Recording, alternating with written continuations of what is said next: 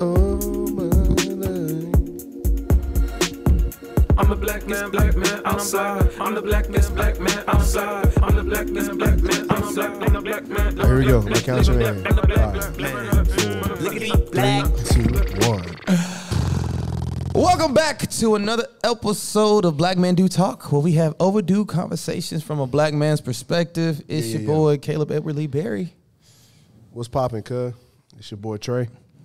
Yo. It's Street Hymns. Doing hymns for the streets because the streets need him. What's poppin'? I ain't heard That's that in a while. crazy. I heard that in a minute. I didn't know you even still did that. Man. My slogan. It is. Yeah. I just ain't heard Did you it. have the same slogan when you went by Love Nindo? Yes, I did when I was battle rapping. Indeed. Mm-hmm. Did they call you Nindo when you were rapping? There's people that still call me Nindo to this day. Ah. I went to DC. People call me Nindo It there. was like, oh, what up, Nindo? They're not close friends, are they? Nindo's my gamer tag, so I am. Nindo. Oh, true story. I'm Used to highly it. regarded Okay. in the gaming community as Nindo. Ah. It's like when they see me, it's like, oh my gosh, it's You're Nindo. Nindo. It's Love Nindo. They know what's up. The lover of Nindos. They know what's up. Top 500, Mora. Top 500 is wild. You feel 'cause me? It's a lot of people in the top if it's top 500. No, I'm talking about top 500 in the world. You're top 500 in the world and what? In America, for sure. Okay, so then I America. actually reached 300. So I was top 300 players, In what game? Overwatch 2. Overwatch. I look like a little fun game. I'm built like that. Because I you're like a like fun that. game. And then also I'm really, really good at Isabelle on Super Smash Bros. That's like my 2 main games. Indeed. Nindu. Call this man out Nindo. for all my gamers out there. How was y'all week, man? It was good. I went to DC, went to the Smithsonian, learned about black people. So you feel me? reluctant. And it was chill. I hung out with a bunch of Christian rappers. It was they call Ownership is the New Black, and it was put together by Derek Minor. He has a company called We Own Now / Ownership is the New Black, and it was just a dope time to be around other black creatives that are owners of their movements. And as somebody who is very, very critical of the government, to be able to get with people, hang out, go through policies, after talking about the policies, then go to Capitol Hill and then talk to our local Senate representatives about those policies and what we want to push. I was like, man, the government is really just people. You know what I'm saying? So actually just going and talking to those people, it was refreshing because it's like, oh, you know what I'm saying? I can't be mad at Josh at the front desk. We love you, Josh, at the front desk. But they Shouts out knew to who I Josh. was. They was like, yo, you're Street Hymns. I was like, yeah, because Oh, the wow. dude went to SMU. The government knew you. Yes. Shocking. Oh, Capitol my Hill. goodness. They watching you. So you know what I'm saying? I sat up there. I was like, man, I'm just so trill. Yeah. And I'm only so trill. And I'm sitting here on Capitol Hill. Okay. Trill. Freaking rappers, bro. I don't know. All right. What more do you want from me? He was like, you know who I am, Nindo, top 300. Yeah. Yeah. Talk to me. Top 3. Talk to him. I actually lost my rank as of recently, so I didn't get to be honest. So, Dang. top 700? I dropped 2 whole ranks. So like I went from top 500 to Grandmaster. Now I'm Master. So I got to get my So what you Grandmaster like, back. top And then I gotta 2K? Oh, yo, it man. I'm like top 100,000. Yeah, it's bad. It's bad. That's Bad not teammates, even- man. But it's cool. Not even worth mentioning. How was your week, man? How was the week for you? No, it was cool, man. I'm trying to think what happened. Nothing I can put my hands on, but it was a good week. We are inching closer and closer to camp. So that's, we're full steam ahead preparing for summertime. If you need a place for your child to go, and you live in the DFW area, hit me up. DLFTX.org. Register for camp. It's free 99. They love the kids. We love the kids. It's free 99, ages 6 to 18. You know what I'm saying? Trying to help out the parents. We know camp can be sometimes $100, $250 a week per child. Yeah. It's free over here, big dog. And it's quality. And we're going to teach your kids about the Lord. That's dope. The Lord. So What camp y'all going to? no, we put on the camp. Oh, okay, Yeah, we True put story, on the true camp. So story. we do one in conjunction with Jaden them at Behind Every Door. Oh, true story. Yeah. So we got that going. We are taking kids to KA too. Nice. Nice. Was that the one I danced at? Like I Yeah, we were still doing okay. virtual. Yeah, we Yeah. were still doing virtual. Bro, appreciate you pulled for up. that, bro. We still talk about you to this day. They were like, Trey, your friend still dance? I said, yeah, he still dance. He still be out here dancing, popping, be locking. moving. I'm be stretching a lot more though. Exactly. Proud of you, black man. Exactly. What else? We got worship night coming up on Friday, so we had rehearsal for that. That was dope. That was fun. Nice. Shout out to my friends back somewhere over here. Yeah, right there. Yep, they're great people. Indeed. Are they in frame? I don't know. I guess we'll find I out don't later. think so. Nah, I know that. I know they are. You might have to. Y'all might be right there, yeah. baby. We would love your lovely, We love your faces. lovely and handsome faces. We need some more men at the podcast. Yo, we actually do. This is wild. Like we have men that show up. They just never. They don't get in the camera space. You know what I'm saying? One thing I am very proud of that I did though is so when I was younger, my mom used to do this really, really funny but petty thing where she would like Christmas, she would like tape all of our boxes with our presents shut like to Kingdom Come. Like we would be opening gifts in boxes for like 10, 15 minutes trying to get into them. And so for her Mother's Day gift, I got her like this You mug. did that? I did. I got her like this mug, and the box was maybe like this big. Yeah. But we had an old printer box. Yeah. So what I did was I put the mug, the electric mug, that again this big, inside of a printer box that was like maybe half the size of that table. Yeah. And I taped that bad boy to Kingdom Come. Yeah. She opens it and she's like, "Oh, they got me a printer. I mean, yeah, I could definitely use a printer." She opens it. Payback, mom. Yeah, she opens it and she's like, You they got me. You got me. So Payback, man. pretty fulfilled. Shout out to all the That's mothers what's on up. this lovely I was about to say, Mother's Day. yes, it is Mother's Day for all those watching right now, currently right now. You know what I'm saying? Maybe not when you watch this episode, but it is what it is. Shouts out to the mamas out there. We love you, moms. Shout out to the mamas Facts. in all forms. All forms of mama, the spiritual ones, the physical ones, The single Adopted ones. the single ones. Holla at my nigga Barry. Bring me them lips, Barry. Hey, step that in. I ain't mad at it. Hey, yo, relax. I ain't mad. Look, Relax. I ain't mad at it. Nah, but Tis a my bitch. week was Said I ain't mad at it. not at all. Nah, my week was bro. Look, This nigga, I'm here for it. This man's a wild one, Go- bro. Bring me them lips, Barry, at it again. Don't listen to these fools. They have no evidence of any of that. It's on video. Anyway, We have records. I don't know what you're talking about. We have references. Nah, my week was a week. It was one of them weeks where it's just like, whatever. I'm glad it's over, type stuff. Cool. But it was there were some highlights in there. You know what I'm saying? Like, got to go to a coffee shop with one of the homies, and then just came up with a project for this video that we plan on shooting probably in the next few weeks. Okay. Dan's video, so I'm excited for that. And what else? Yeah. No, that was it. What you get your mama?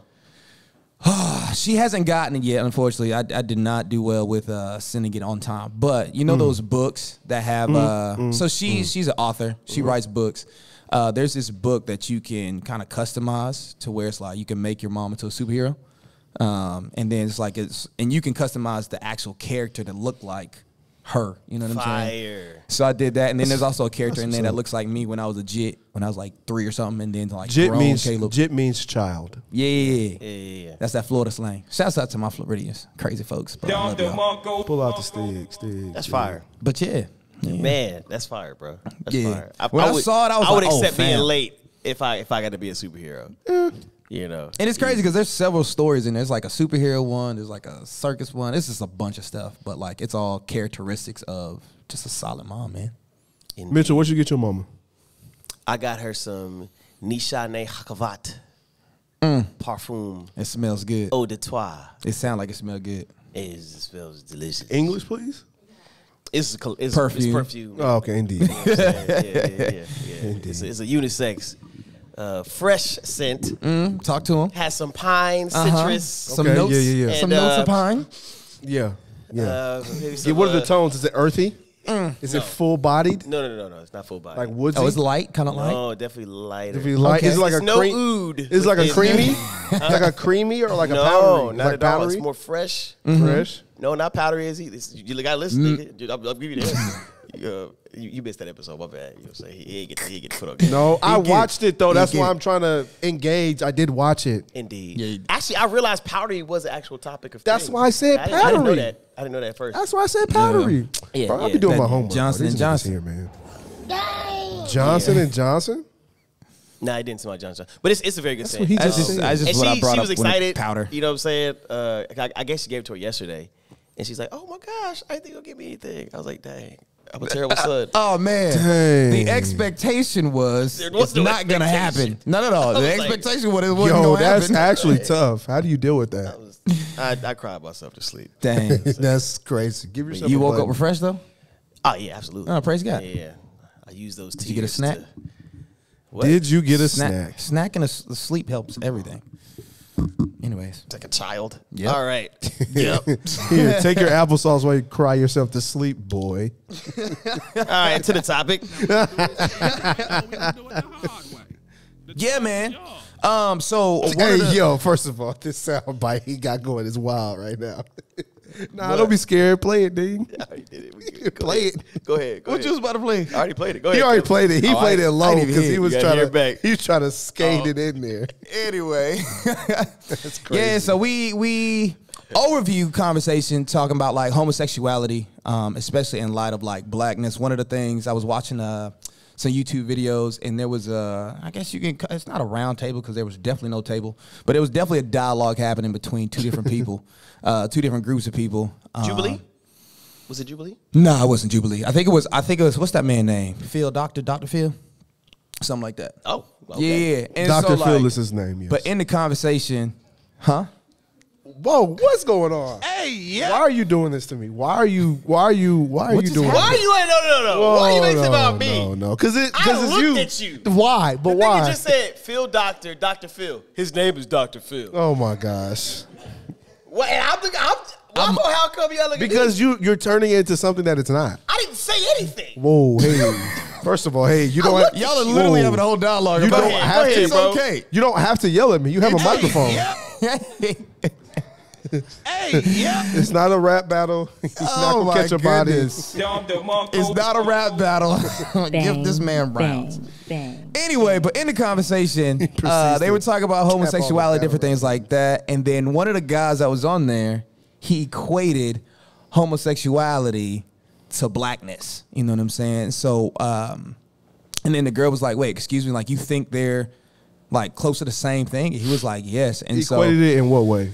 And that was the part that I did miss. You know what I'm saying? But one of the things I started to think about though, as I heard that was like, yes, like the LGBT plus community, because I ain't saying all them letters. Sorry. All right. With the community, like they have their issues that they deal with. You know what I'm saying? And we have our issues too. So I was just like, okay, if you're gonna equate it to okay, everybody has problems, cool. Everybody got problems. But if you're saying they're exact same thing, because I'm just like, I don't wake up feeling black, you know? And there's feelings that they have attached to. okay. Yeah, you know what I'm saying? And so, like, there's a lot of feelings that's attached with the LGBT community. I think that the attraction levels are there. Like, they're real, you know? But especially when you get to the pluses, like, I woke up feeling like a he, she, or he, and I woke up feeling like a she or something like that. I'm just like, yeah, this is just feelings that y'all are talking about.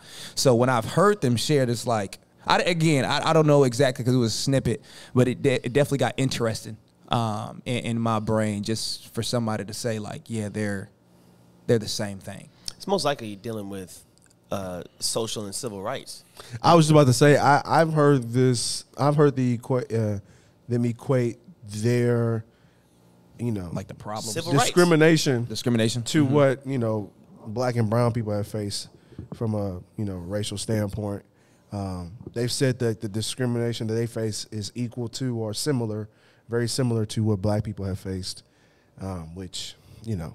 Which is what? You agree? No, I don't. I think Why? it's, I mean, I'm going to just be very blunt. Like,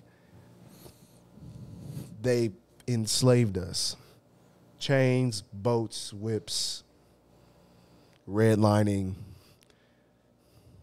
Fair Housing Act.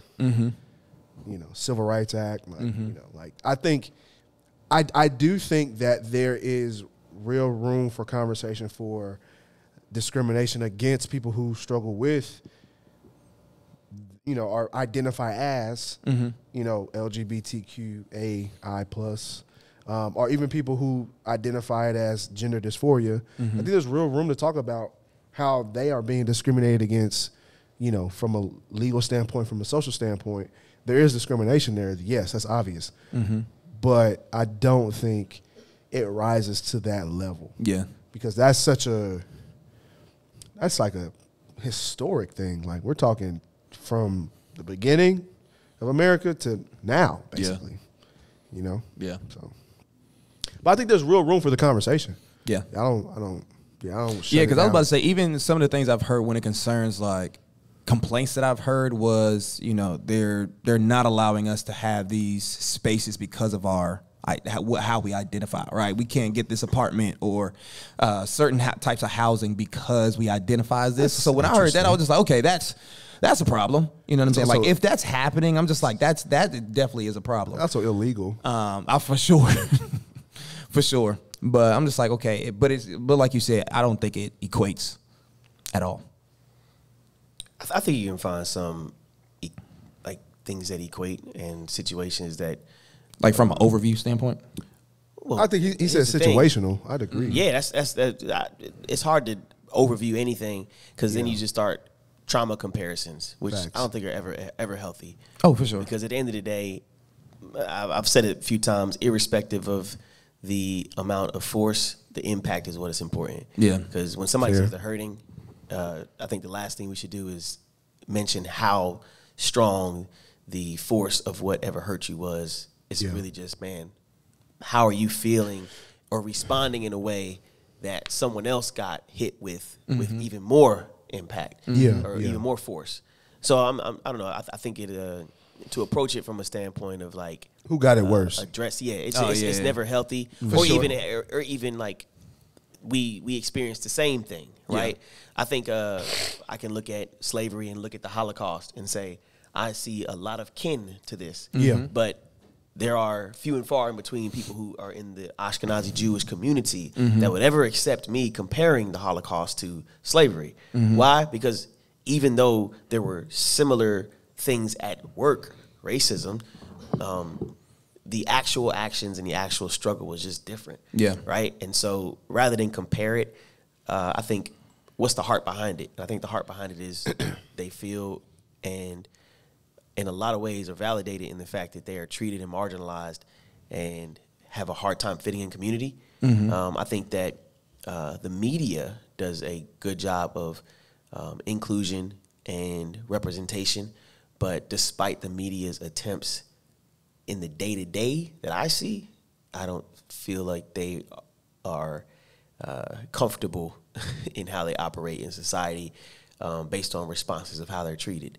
So, yeah, and I think even to that point, I think when you start like comparing like who has it worse, you never really are able to deal with the problem, the pain. Actually, you know what I'm saying? The pain, not even the problem, but just you never can deal with. Well, the problem presents the pain. Yeah, but you can never just deal with how somebody's feeling, right? If you hit me and I hit you, and you're like, "Well, you hit me harder." Okay, but we still were both hit. Like, let's deal with that. Like, let's deal with that fact. So, like, I think if we start, like he said, like comparing it I think it's never a good place to go, because anytime that happens, somebody's going to get belittled. Somebody's going to be dismissed. And so I think it's more beneficial to just, let's talk about it. Like, why do you feel hurt? Like, what are these feelings? Why do you feel this way? Why do you feel rejected? Why do you feel discriminated against?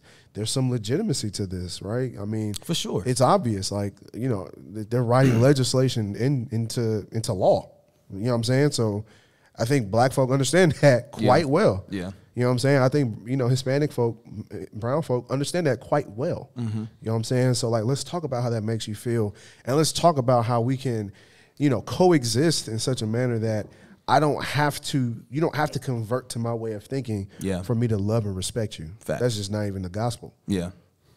Which goes to even the next part, too, of just, like, the church and how we handle, and I would say even specifically the black church and how we handle homosexuality. terribly. You know what I'm saying? And like, it's just, even in my line, it's like, it seems like homosexuality is the worst thing you can ever do. But when it concerns sex outside of marriage, or when it concerns like me cheating on my wife, or when it concerns pornography, or when it concerns these other things, these kind of less things, like, oh, I get it, been there before. But it's like they get chastised so hard for just kind of where they're at in their feelings. I'm just like, man, there's a way to like show grace in all these areas, and love and truth all at the same time for all of these particular areas. You know what I'm saying? But yet we continue to like, it seems like we just like hang them, bro, for their particular sin struggles. You know what I'm saying? I don't believe Christians, by and large, truly understand or even affirm the fact that Christ's death on the cross covers a multitude of sins. Mm-hmm. I don't think that. All of them. I don't think that. Multitude. Well, every that's one what I'm of trying them. to say. Like, like there's always the sins that we can name, and think of the worst of the worst, right? Yeah. And then think of the person that did that. Now, can I talk to a Christian and say, so for the person that did this heinous act, and you have it in your mind, is that person able to be redeemed? Would you tell the gospel to that person? Yeah. Yeah. Yeah. Because for me, I'm like, you're left with two things. You're left with, well, the judgment should be treat them the harshest way and let the justice system do that, which is basically let them rot in jail. And I'm like, that's interesting, because now you're saying not to because first of all, me, somebody who affirms and understands that there are sins worse than others. I don't think all sins are equal. I think the equality of sin is they all equal death, separation from God. But there are things that you do worse than others that lead to actual punishment of death. And those things are, and a death penalty. Like in the scriptures, there are death penalty actions you can do. And so I understand that there are things that are death penalty actions, but since coming to Christ and since his sacrifice, he's saying that this is superior to that of bulls and goats. Yeah. It is something that can cover a multitude of sins. You know what I'm saying? Like even those who blaspheme, except for the Holy Spirit, it was saying, but it's like things that would literally get you killed before. Killed, not murdered, that can be forgiven. And I'm like, do we truly believe that somebody who took advantage of children could be forgiven? Yeah. Do we truly believe somebody took advantage of a person could be forgiven? Do we truly believe somebody who's a murderer can be forgiven? Yeah. It's like, no, we don't. Not how we treat people. Yeah. You know what's interesting? You talked about murderers. And I find it very, very interesting that we have, I would say, and correct me if I'm wrong, I would say in America, in the American church, we have a very, very consistent presence of prison ministry. I would say we have a very, very consistent presence of, especially in the black church. I haven't been to a black church yet that don't have a I haven't met one either. I mean, it makes sense though, right? It makes sense. But we be everywhere, yeah. What's interesting though is the opposite for, let's say, we're talking about LGBTQ. What? Keep going. I want to hear what you go ahead. Yeah, I was gonna say, I'd say the opposite is what we're talking about today, the LGBTQ plus community. I think not only is there a lack of ministry, right? Just doing ministry for those lost people, right? For those people who need love, for those people who need the presence of truth in their life. We have forsaken that ministry. Yeah. You know what I'm saying? Like we'll push it. We'll push adoption. We'll push, homeless ministries. We'll push youth ministries. We'll push ministries in under-resourced and neighborhoods. We'll push ministries for broken families. But there's a few places where I see there's a lack of ministry. Or if there's not a lack, I would say there is an overemphasis on judgment and condemnation. Yeah. Abortion and LGBTQ. Yeah. And I think that's very interesting. Right? I think there's there's a part of me that kind of understands it a little bit, because those things go so directly against the way the Lord designed things. And so I'm not sure if that plays a part in it. But what you talking about? Like just homosexual people. Yep. And abortion. Yep. Those literally are in opposition to God's design. Agreed. Right? I'm just making sure I knew what you were talking about. I wonder, though, right, if we as a church have to take responsibility for the way these things are starting to play out now, because I think they're getting worse as it goes, right? And I think some of it is, you know, the Bible has told us like it's going to get worse and worse the closer to the times it gets, but also like there are gay churches popping up. A lot. Some of these people started off in just church. Yeah.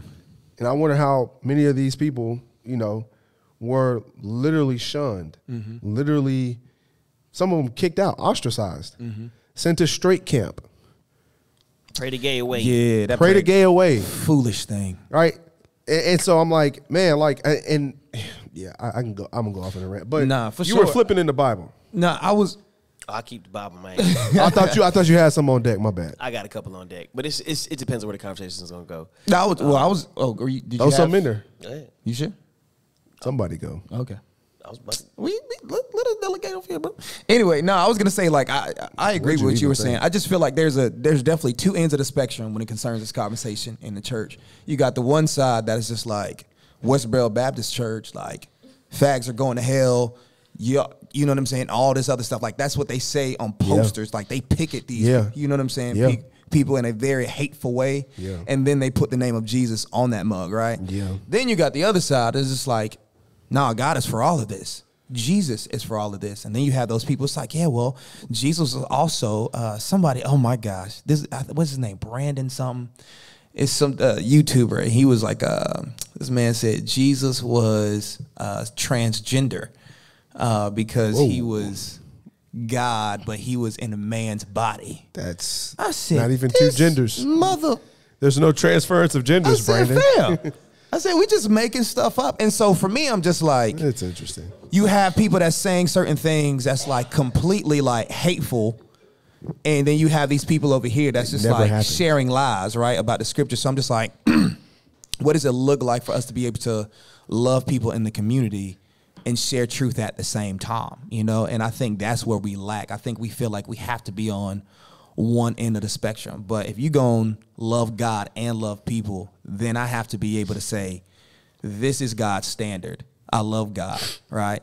And this is his truth that I'm sharing with you, and I'm going to walk with you in the space that you're at. Because there are some people who's just like, yo, like, I feel this way, but I also know God's word. And so I'm going to deny my flesh, because we all deny our flesh in multiple different ways, you know what I'm saying? But there are people out there right now who have attraction to the same sex, and they're denying their flesh on a daily basis. Like, man, to love them well, to have communion with them, to have community with them as well is like one of the best things that we can do in these spaces. So we got to be in the middle when it concerns this particular topic. yeah, I went to a conference called Exiles in Babylon. I've actually been there for the past 2 years.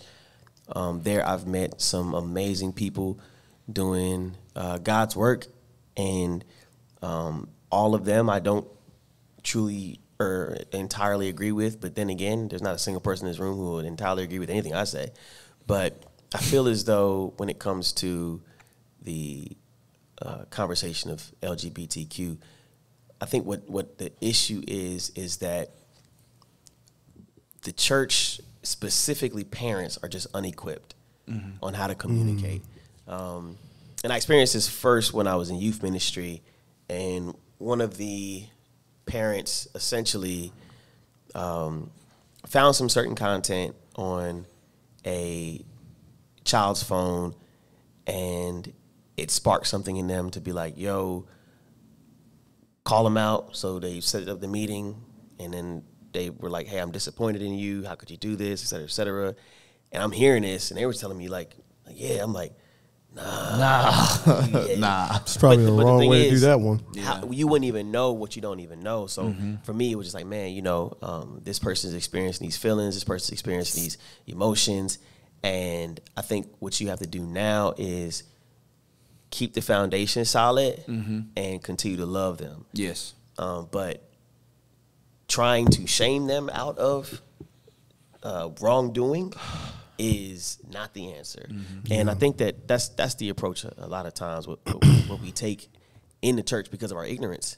It's like we don't understand how to actually empathize and do the hard work of change. You know what I'm saying? And it's tough because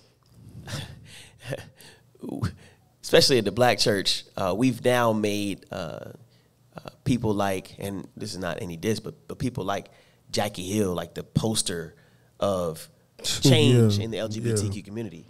Because like she's somebody who was affirming and was titled lesbian, you know, and then she changed. And now it's almost like, see, it can happen. And Jackie's proof. It's like, yes, there's proof, but you know what I'm saying? Like, let's not then therefore make how it was done with her the way to do it, because individuals are different. People are different. Like, praise God, she had a specific individual experience that allowed her to be revealed in things, but that's still a process, you know, and that process looks different for everyone as an individual. But yeah, you know what I'm saying? That's what makes it tough, though, is that you have to do, like, the individual work. You know what I'm saying? Like the way you encounter the gospel is so vastly different than somebody else may encounter it. The way you interact with Jesus can be so vastly different because it is a personal relationship than anybody else. Then, you know, you or Mitch is going to be different than me, right? Yeah. And I think, you know, when it comes to, again, man, like this topic, I think, you know, people hear, oh, we need to love people. We need to love these people better, and we need to, you know, be in relationship with them. And they hear that as a cop-out. And I'm like, man, like, let's really dig into the Bible and let's find out if that's a cop-out, right? Okay? I think, one, being able to relate to somebody is we have biblical precedent for that in creation. Yeah. When God said it's not good for man to be alone. God walked the garden with Adam, but Adam was unable to relate to the Lord because him and God were on two different planes. Spiritually, they were not. He was not able to relate to Adam because God was God and Adam was man. He gave Adam Eve, and the moment he saw Eve, he was able to relate to her because although she wasn't another man, she was another human. And so I think relatability automatically starts being able to say we're both human. We both experience the same afflictions, the same body, the same types of ailments. We feel heat, we feel cold, we get tired, we get sleepy, right? That's why it was so important for Jesus to come down and literally be in human form. We have a high priest who is not unaware of the things we go through. Yeah. You know what I'm saying? So like the concept of relatability was something that the Lord understood and established from the moment he created man and woman, right? I think also this concept of relationship is so deep and it's so vast. And I think we try to confine, like, I almost say theology, but we try to confine like these rules of relationships, or we try to put black and white rules on how we should be in relationship with people. And I think it varies person to person. I would never communicate with Caleb the same way I communicate with Mitchell because I understand Mitchell and Caleb are vastly different. And to try to force Caleb into the same modes and methods of communication that I do with Mitchell would be disrespectful and dismissive of who Caleb is, right? We see that when Jesus is interacting with Peter, when Peter tricked off, he called him Simon Peter. Why? Because although he was in a different place, he was not operating the way that he wanted him or should have been operating, he still understood that I can still call you by who you were before, and that's a point of reference that we both have. I think also you look at how Jesus walked with Judas. I'm not, whether you believe Jesus knew or not, I think he did. I think there's still a concept there to see that, like, man, relationship does not always mean that it is going to be somebody who is directly aiding to your good, right? I think although what Judas did to Jesus did not feel good, but it was definitely a part of his purpose. You know what I'm saying? And so I think these concepts, relatability, relationship, I think we kind of like dismiss them as like things that aren't as important. And I think if you really take the time like to really just kind of study and look at how these things interact or kind of play out in the Bible, you'll see like there's some real meat and some real truth to like man, being in relationship with people is actually very much so transformative. And I was about to say, Paul said on several occasions too, it's just like, remember you two were once like in darkness, right? Right. And I feel like a lot of times we forget that we, first of all, before Christ lived a certain way. And then also as we have our relationship with Christ, we forget that we still have inclinations that go totally against what God is calling us to. You know what I'm saying? Yeah. So it's just like, you're able to show more grace when you continue to remember where the Lord's brought you from, and then also like just kind of where you're at still. You know what I'm saying? And so like, even because I went to a Christian school in Florida, man, and when I tell you like how people talked about homosexuality and the LGBT community, like we had some cats out there that was on that. You know what I'm saying? Like we had this one brother, and to describe him like very flamboyant, you know what I'm saying? And so like we ended up having lunch together one day, and like we just got to talking and he got to share his story and different things like that. And like after the conversation, but actually not even after the conversation, during the conversation, I look to my right and I see like some of my friends just kind of peeking like, you know what I'm saying? I'm just like, why are they looking like this? And so after the conversation, I go like in. a dance move. Yeah, you said. It's like a dance move. Look, it's in me. It's hilarious. But nah, like, but we got in there, they were just questioning, like, what did y'all talk about? Are you good? Do you need to pray that? It's like, oh, like you don't want that spirit to jump off on you. And I'm just like, are you kidding me? And I'm just like, it's crazy. Why is it that they call it the gay contagious? Yes, bro. It's contagious, bro. For real, because there was another guy. He had went to the lake. It was a gay dude. He went to the lake, and I think somebody went out there to go talk to him. And then when they told me who it was, I was just like, oh, I don't know how I feel about this. But anyway, I was about to go out there as well. Then one of the guys was like, he said it again. He said, you don't want that spirit to jump on you. And I said, I wish you had that same energy for everything else. Yeah. For obesity. You know what I'm saying? Oh my God. For, you know what I'm saying? For fornication.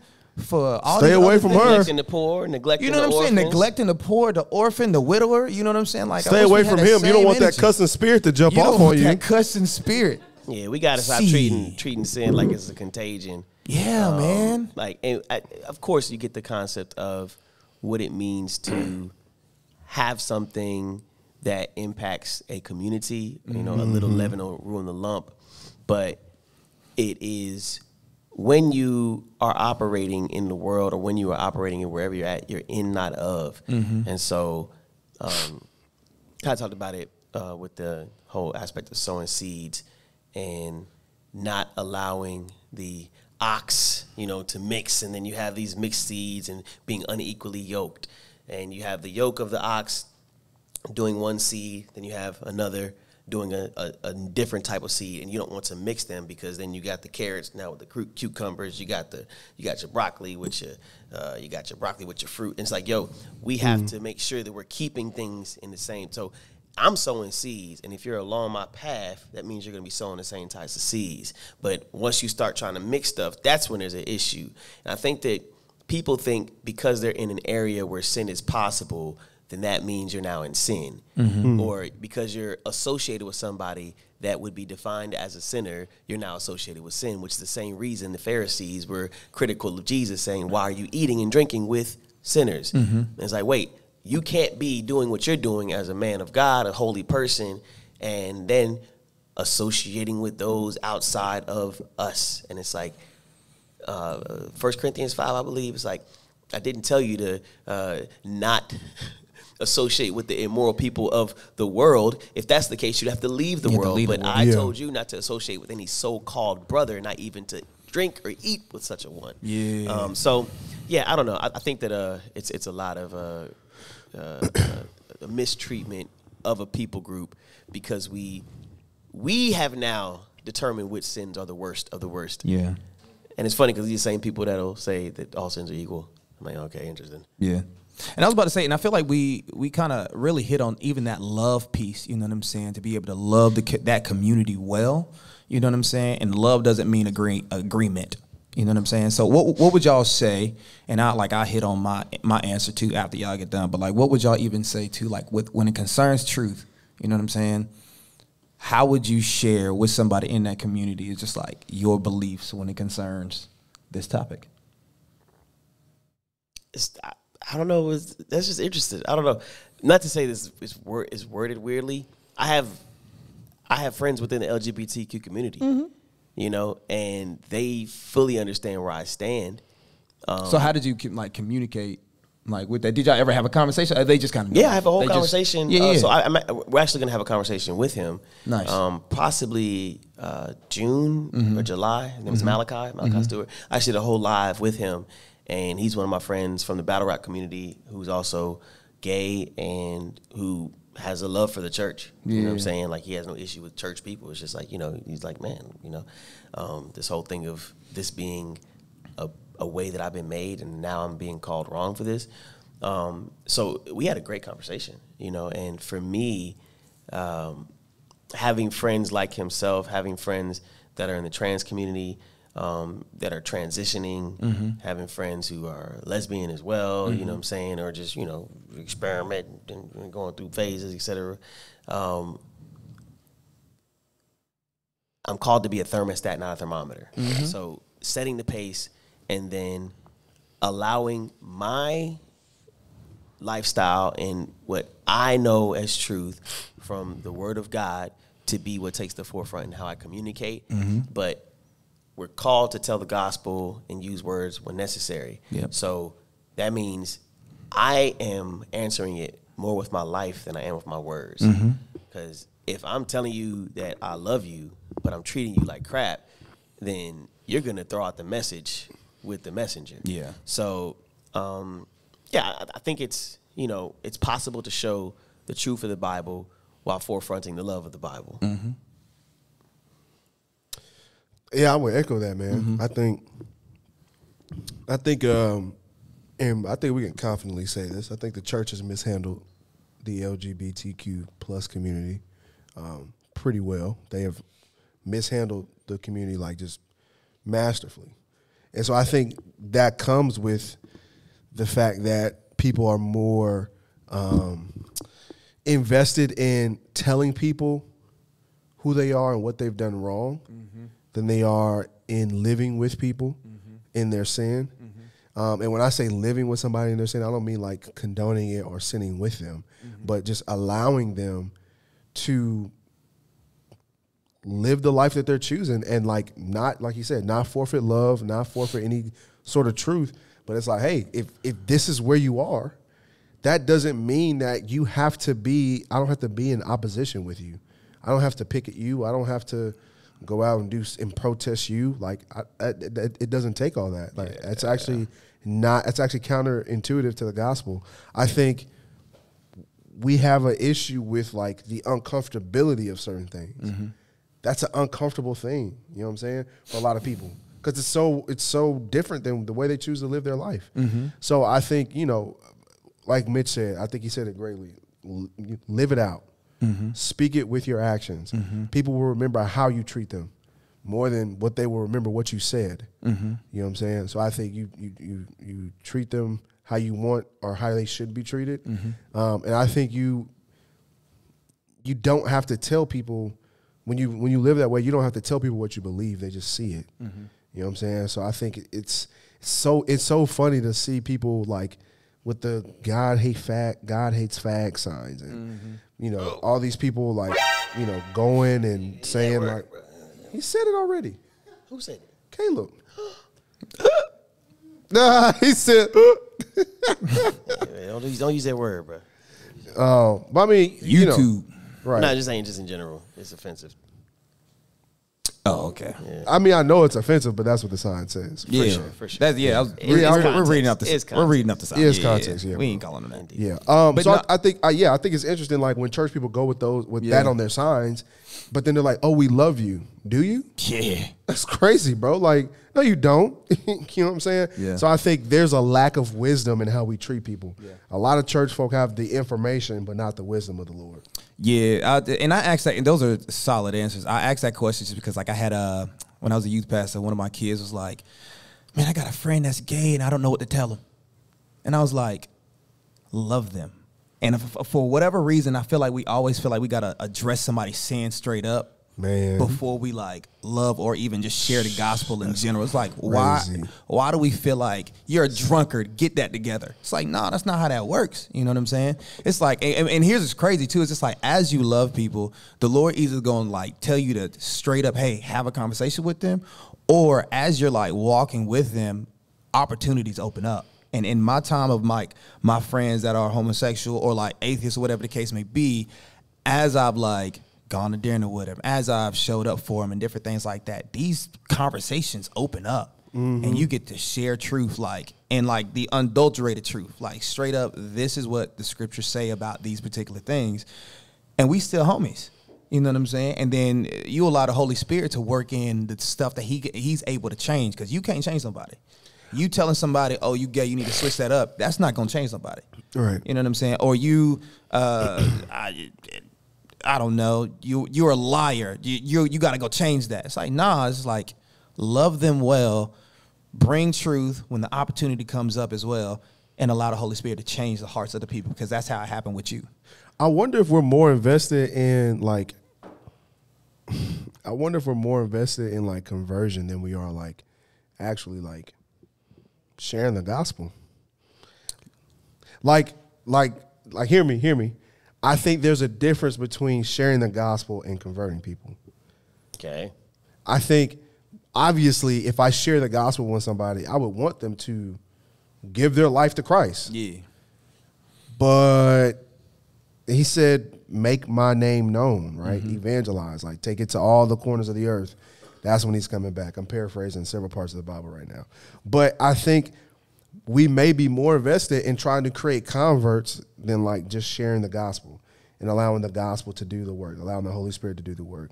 I think it's seen almost as a failure in some circles in the church, where it's like, man, like, what are we doing wrong that we still got gay people or whatever, out there in the world? I don't know. It's just a thought that came to my head. Yeah, I definitely agree. I think we're called to make disciples and not make converts. The Holy Spirit does work of conversion. We do the work of following the path that is worthy to follow based on who is at the lead. But I think in the midst of that, it is quite easy to play the light police, in which whenever you see somebody in the wrong, you just expose them rather than just being present and letting your light so shine before men and not on them. So, yeah, I do think that it's definitely something where we feel like we got to take on the work of conversion.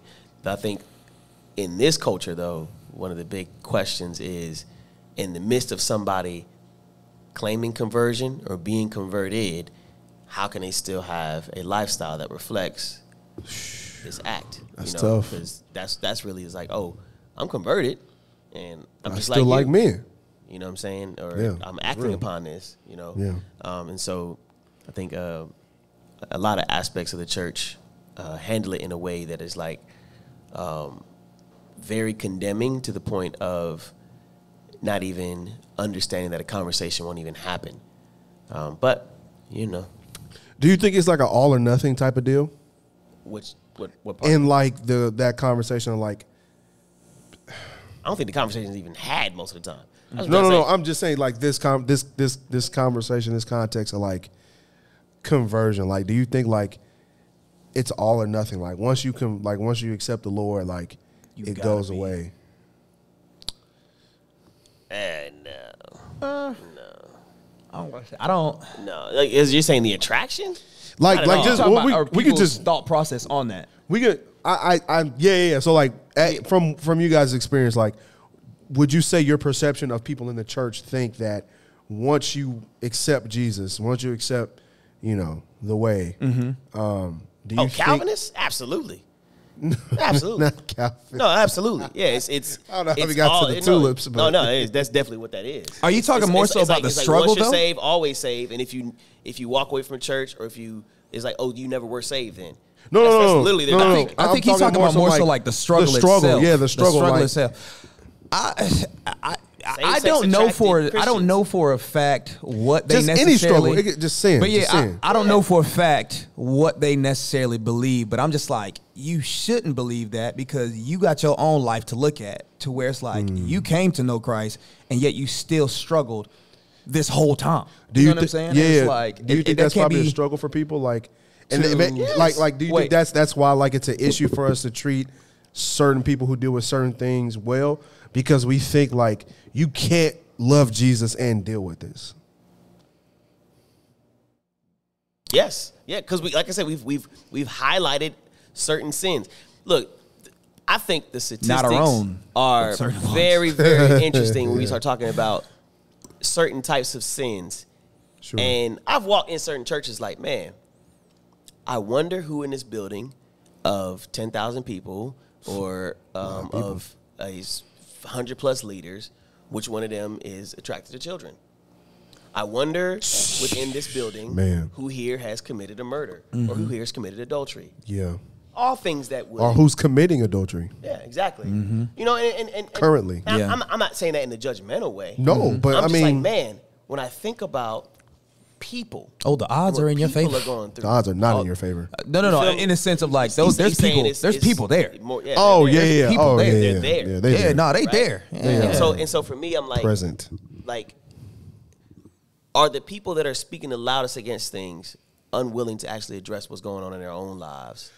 Because once you understand what God has done for you and has forgiven you of, you start being more gracious to other people. Off rip. You know what's interesting? I think, and this is not like to take the conversation in a different direction, but I think what's interesting is I think when you get into a place where like you're very judgmental or you take a pharisaical approach to, you know, the gospel, the faith, I think it kind of shows, at least in my personal opinion, it kind of shows that you have like a lack of self-awareness. You know what I'm saying? You have a lack of self-awareness in not just how you view people, but honestly, kind of like what you're saying, how you view yourself. Like, how is it that you could be so against somebody who struggles with sin, but expect this overflowing of grace and expect this overflowing of love when it comes to your own sin, right? But that's the thing. I don't think they expect it for themselves. I was just about to go there. I go ahead, think my bad. there are some other people, and that's a great point because I was just going to go there. There are some other people who actually have an even more distorted view of themselves because they think because of the sin that they struggle with, they don't deserve it. And so then they turn that and say, yeah, I definitely don't deserve it, so why in the world would you deserve it? And I think it's so interesting. It kind of saddens my heart to see because I think there is a danger where you can be just close enough to God to see him, to watch and be a part of some experiences, but not truly know him. I think that's so dangerous. And as we get ready to go to the smoke session, He paused, and then I pushed it. Crazy. No time. Welcome to the smoke session, the time where the I live get studio audience interrupted has the because opportunity to bring the Mitchell questions, wants to press comments, a button. concerns, or the smoke. Once you push that button, it doesn't let you turn it off. I was about to turn it off, but like you paused, and I was like, okay, you bet. could have turned it down. Oh, That wow. was a long 5 Derwin minutes. is. Oh, bro, he wasted no time. Oh, my bad. Absolutely. Hey. Yeah, Were the you moment he heard done, bro? The moment the button was pushed, yeah, he got up. Savage. But that wasn't that. That's number 2. I want to. That's the Oh second my time it's gosh, happened. That was a long 5 minutes. accidental savage. That was a long 5 minutes. It was. Okay. It was. I wasn't talking for 5 minutes. No. Earlier. Oh, Yeah, you no, know what? that's- You did tell me earlier you wanted. Yeah, you're right. We got on the roll, bro. We got on the For roll. sure, you know what I'm saying? I'm trying to move it again. Move it along. No, you good. All right, talk to us, big dog. Here we go. Let me turn the mic on. Yeah, I was about to say you're gonna have to like flip it the other way and then turn it around. You can also take it off the stand if you Or you just go to where you can move up to it. Yeah, you can move up to, you can scoot. You could also take it off the stand. No, just take it out. Take the mic out the holder. Yes, Yep, straight up. there you go. All right. Indeed. What's happening? What's good, man? Talk to us. So, it's been a minute since I've been here for y'all that are familiar with me. Formerly known as Texas Champions, DC the Beast. Before we go any further, you should know that, as Lil Wayne said, the block is hot, so the seat is hot. With that being said, Oh boy. All Happy right. Mother's Day to all. What a segue. The seat is hot. What a segue. Wait. No. We finna get unsafe. Happy Mother's Day Oh to my all gosh. the great biological Jesus Christ. mothers. What? Because if you a transformer, you're not a real woman. I'm dead. I'm just saying it like that straight up. With that being said, I have a strong disdain and dislike for it. So for them. Yes. Okay. Individuals. Uh-huh. Community. Talk to us. Yes. So you have you wouldn't even see yourself befriending somebody No. in that community. Like my boy Tyson James said from CCG, I ain't never had no gay friends. Don't plan on having none. Got it. What? Oh, okay. Got it. Why not? And you're a believer. Sure. Yes. Okay. I have conservative beliefs.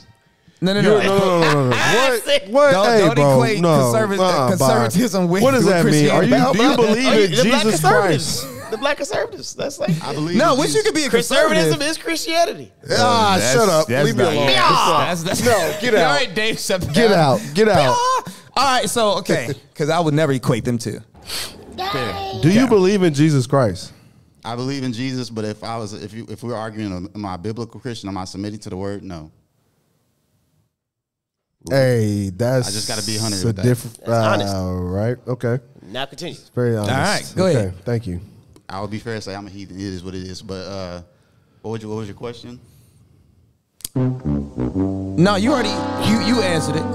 Okay. Yeah, you answered the definition. But why are you this way? Why are you this way? Why are you this way? I'm just, bro. I guess that was my I question. know, Over I now, know. it's like, what made you get to Why that are space? you this If way? we looking at the Western culture and how culture is going, everything has went woke. Rather it's the liberal left or the conservative right. You even have President number 45, Donald Trump, that is compromising, bending the knee to the rainbow community. So it's affected politics. It has affected even just the hip hop music I love. It's like really hard to even just listen to secular hip hop nowadays because it's either like full on gangster or it's either full on feminine. There's no middle ground anymore. Like one of the artists I used to really love, like years ago, pre-COVID, Jadena, he was fairly enough a traditional, what we consider traditional masculine man. Years down the line, I seen this brother start wearing dresses, wearing fingernail polish. I'm just unimpressed. It's like, brother, it's kind of even hard for me to listen to your music because you don't went full feminine.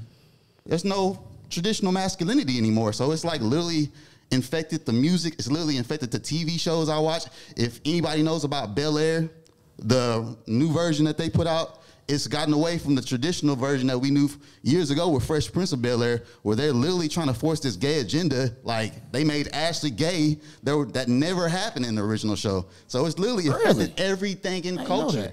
So I have a strong disdain for that because how it's affecting culture as a whole, with politics, TV, entertainment as in general. Like we've literally got far away from traditional values. Some quick rules of engagement. Let's refrain from terms like rainbow community. Can be seen as offensive. I don't think he cares. Yeah, I don't care. I didn't ask if he cares. I said let's refrain from it. For the podcast, I respect it. Appreciate it. Already. Indeed. Okay, so a few things. So equating traditionalism, when you say that, are you saying traditional as in relation to Christian or biblical? Traditional in general, but yeah, when we talked about Christian and biblical too, I don't know what in general means for traditional. like conservative traditional values.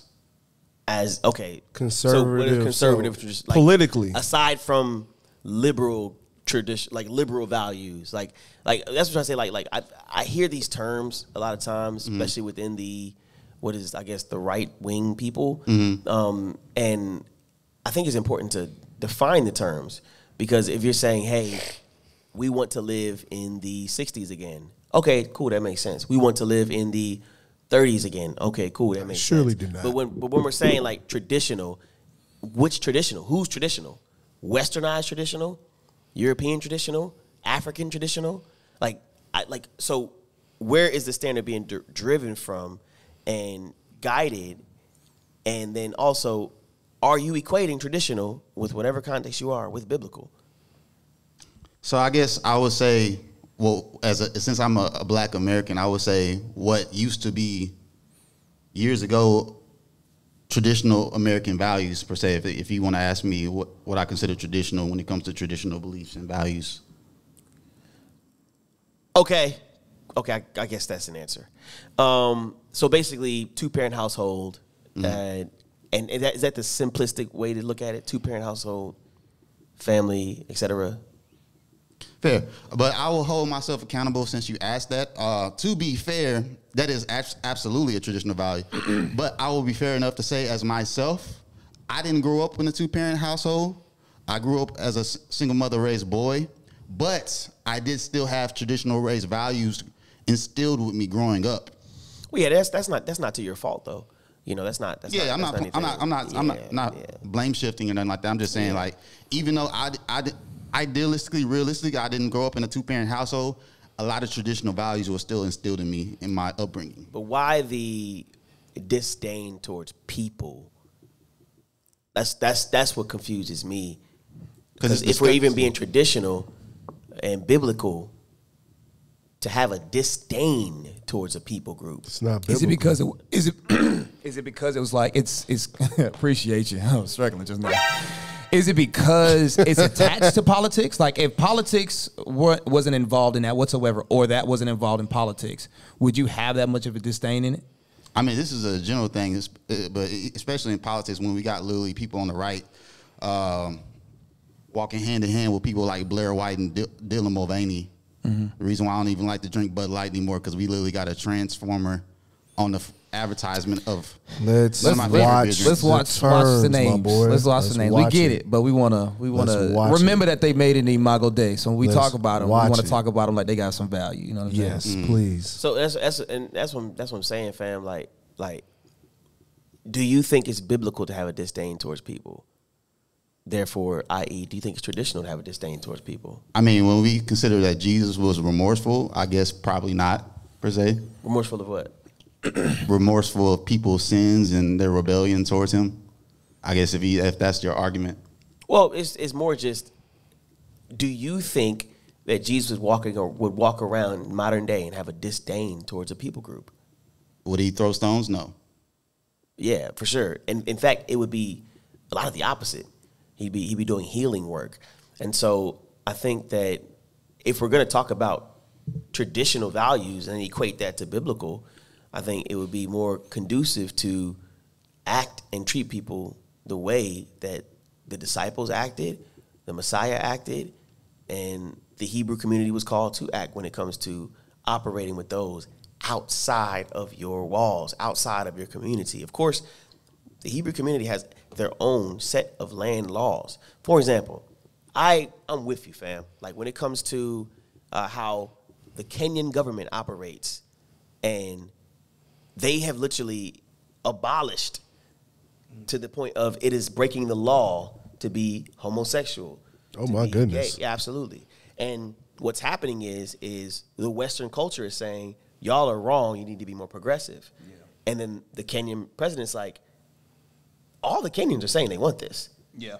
Your issues are not our issues. So don't act like your pushing of something that y'all are dealing with and y'all are going through and y'all are moving forward in is something that the rest of the world needs to catch up to.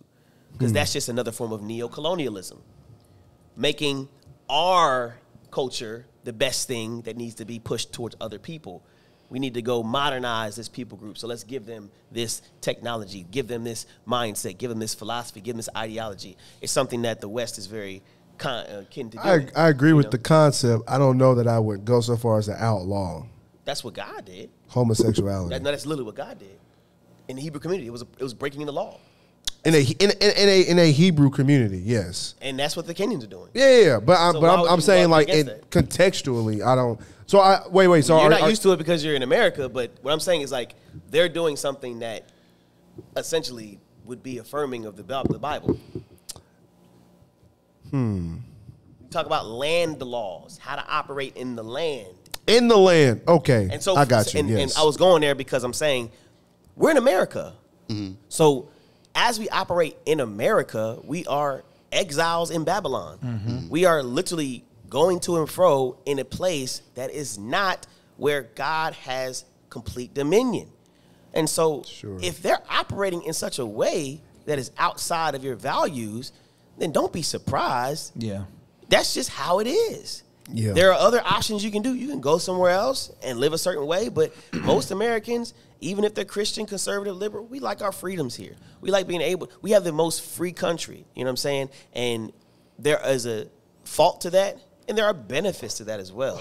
But I think we have to accept the benefits with the faults and just deal with it, especially as believers in this place. And I get that. So here's the thing. Even though I have a strong disdain for it, I'm not a full on what you would call fascist. For me, I would rather shun them, especially in the right wing of politics. When it's like, I'm not going to name them. I'm just saying in general. I believe a lot of what's going on in the right wing side of politics is a lot of pandering for votes coming up in 2024.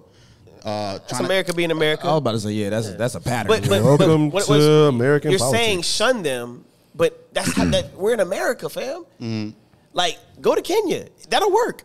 That Yeah. mindset will work. But you can't shun people in a place where they've taken refuge. Where it's a place where they feel free to operate in a way that the land is saying, hey, we're cool with this. You can be whoever you want to be. Yeah. You know, and your thing is, well, get out. Why? This is what the people have determined. We've voted. We've come up with these laws. This is what the people want. Now, it may be majority some places, minority some places, but that is how the land is operating, a place where people can be free. That's America, land of the free. There's a lot of freedoms being executed in this land. There's other lands you can live in.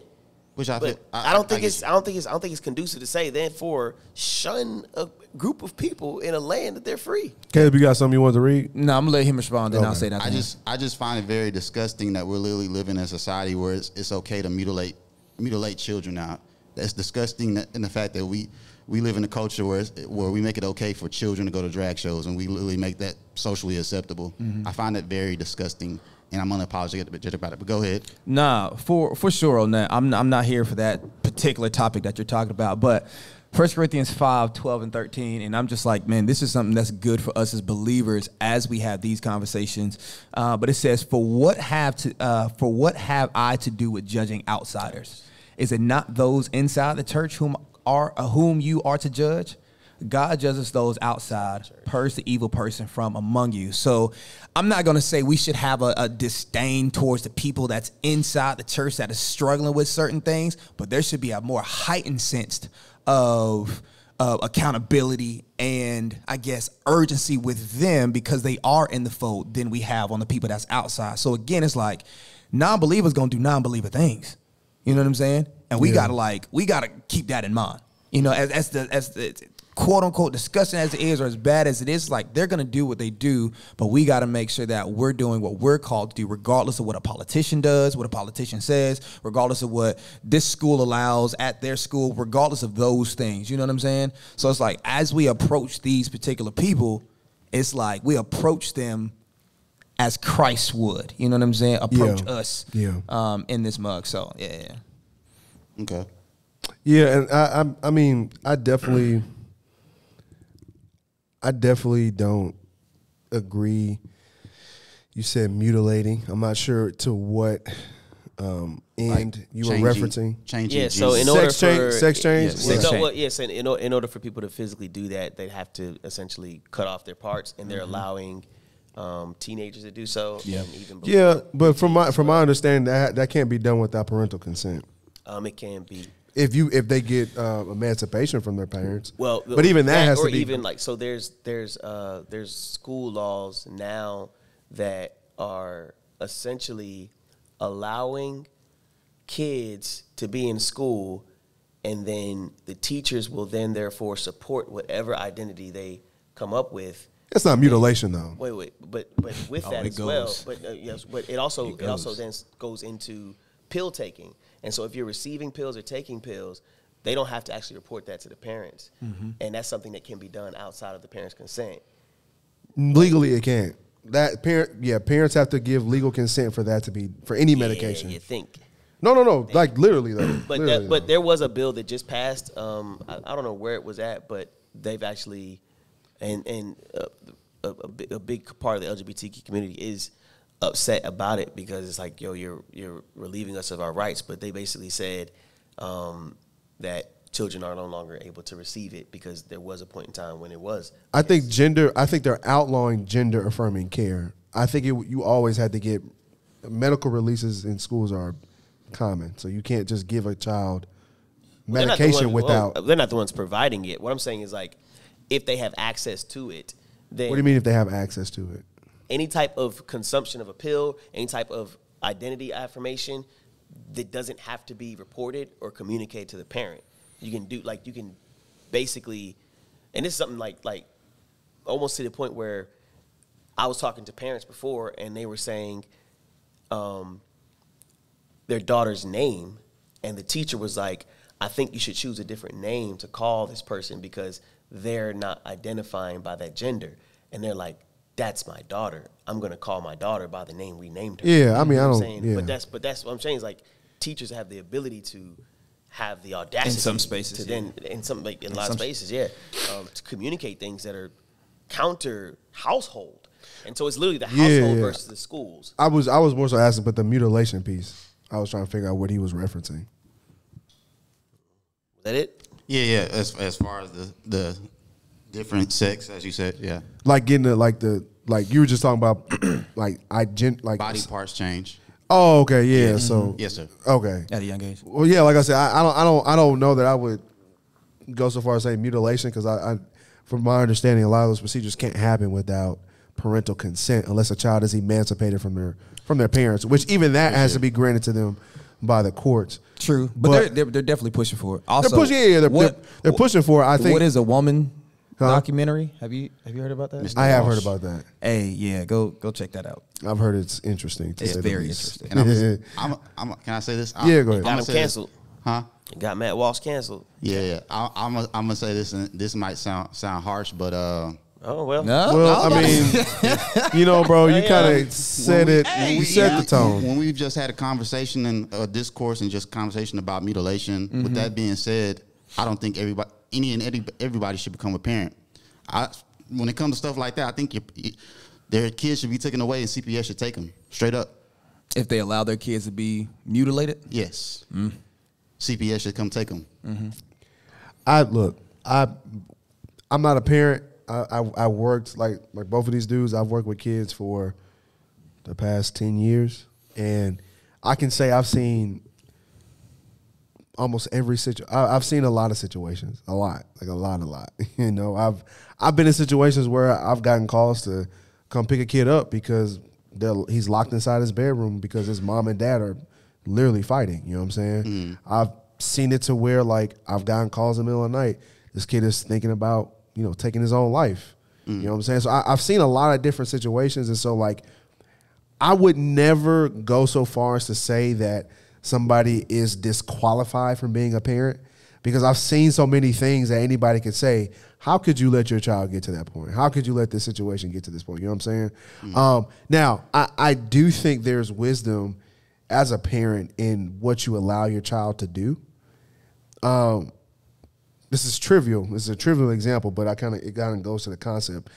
I think I was very annoyed and confused when my parents would not let me get my ears pierced until I was 18. But I think the concept is, hey, you're a kid, you're a child. Like, let's not, make piercings on your body until you kind of get to a certain age to at least be able to somewhat weigh the benefits and the consequences. I was never allowed to get braids. I wanted to grow my braids out. I wanted to grow my hair out and get braids like Bow Wow in the 4th grade. My mama said, no, you're going to get this little ball fade that everybody got. Side note, what's up with these little dudes now? They be having these intricate haircuts.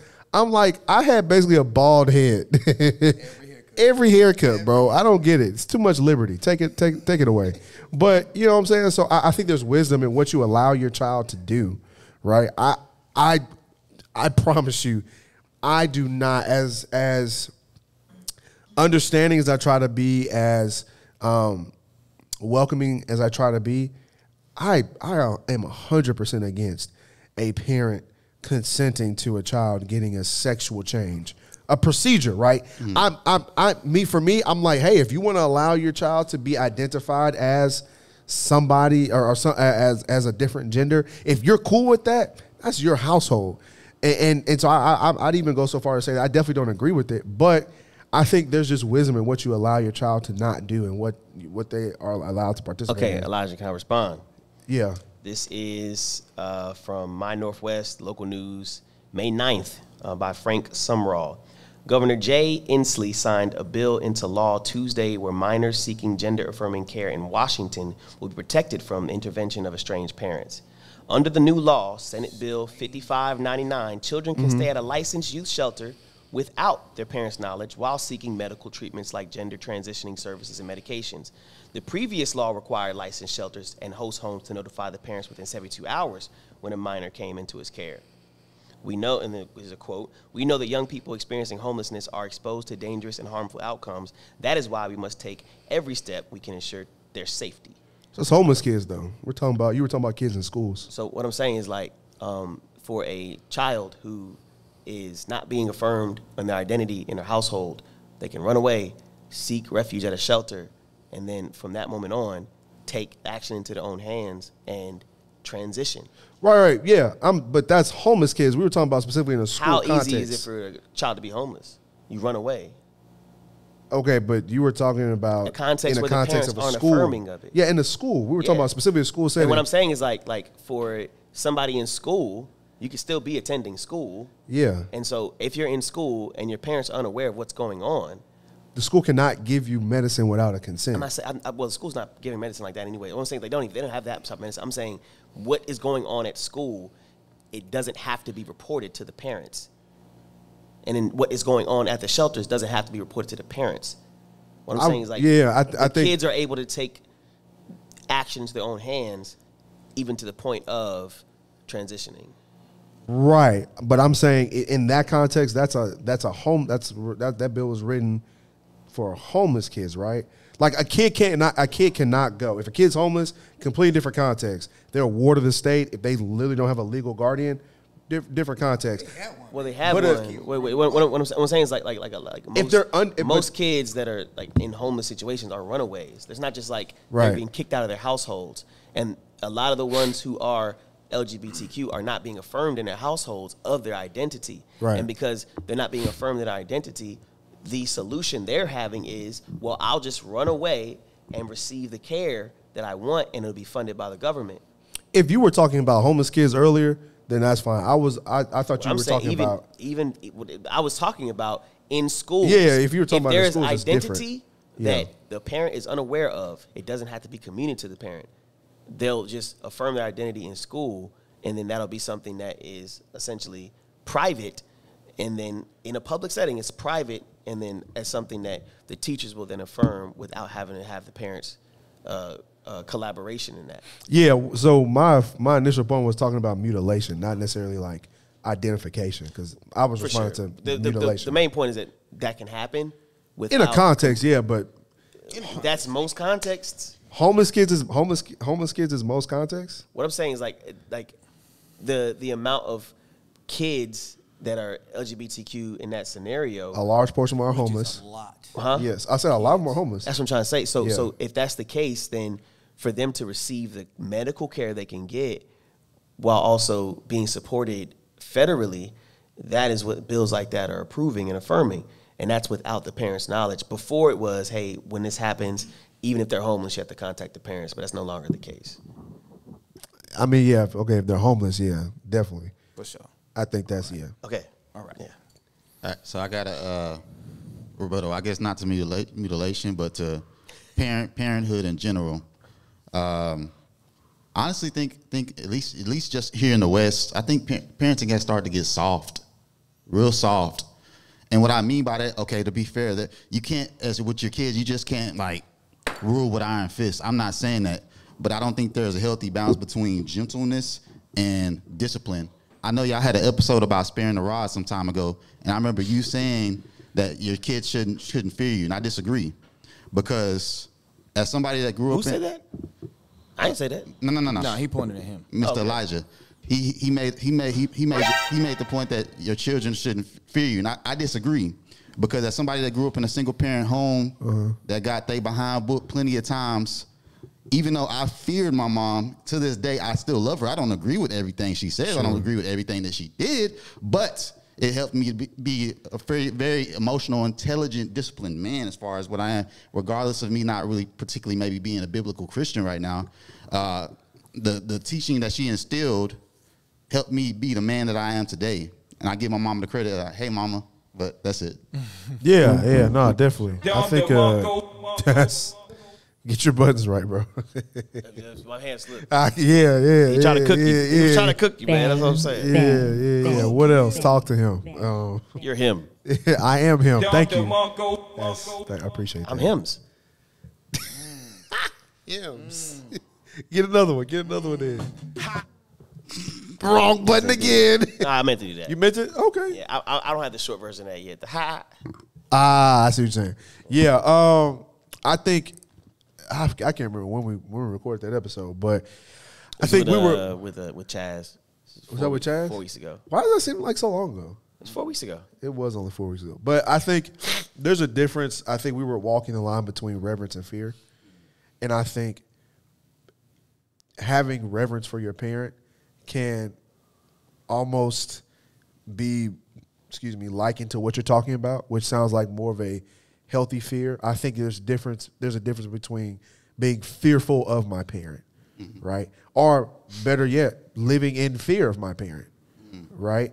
I think that's kind of what we're talking. I think a lot of parents try to instill respect, instill like this authoritarian kind of rule over their kid. Like, hey, these are my rules. This is my house, and I think that's beneficial. I think you need that. I think you need a set standard of rules. But I think there is, at least from my context and like a lot of my friends, like there was a point where we maybe lived in fear of our parent. And I don't think any parent wants their child living in fear of them.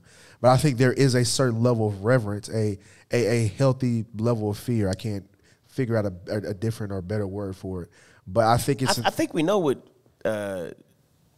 unhealthy fear is, but all those terms are things that we operate within our relationship with God. Yeah. And I think that's... How is that... So understanding how it looks with our relationship with God, I think you can also allow that to set the precedence for how it looks in relationship with children.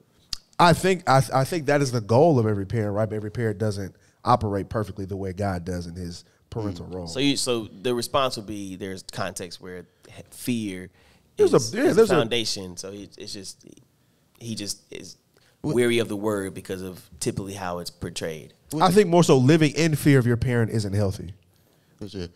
I think it's necessary though, especially. I don't know, yeah. Especially, let me ask you, Street, because we talked about this before. Is it? Did you say 60% of black men are incarcerated? Please let me know. I don't want to get your statistics right. We talked about it. 60% of. I never said that. We gave that's what you said. Statistics. You getting cooked too? No. I want to assume. He came with that bucket hat, came to get work. Hey, that's irrational.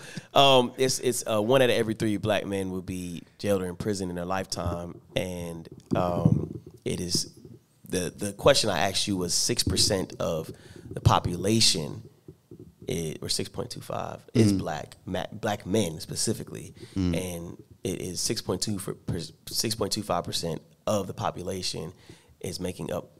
I think just south of 40% of the prisons. That was mine.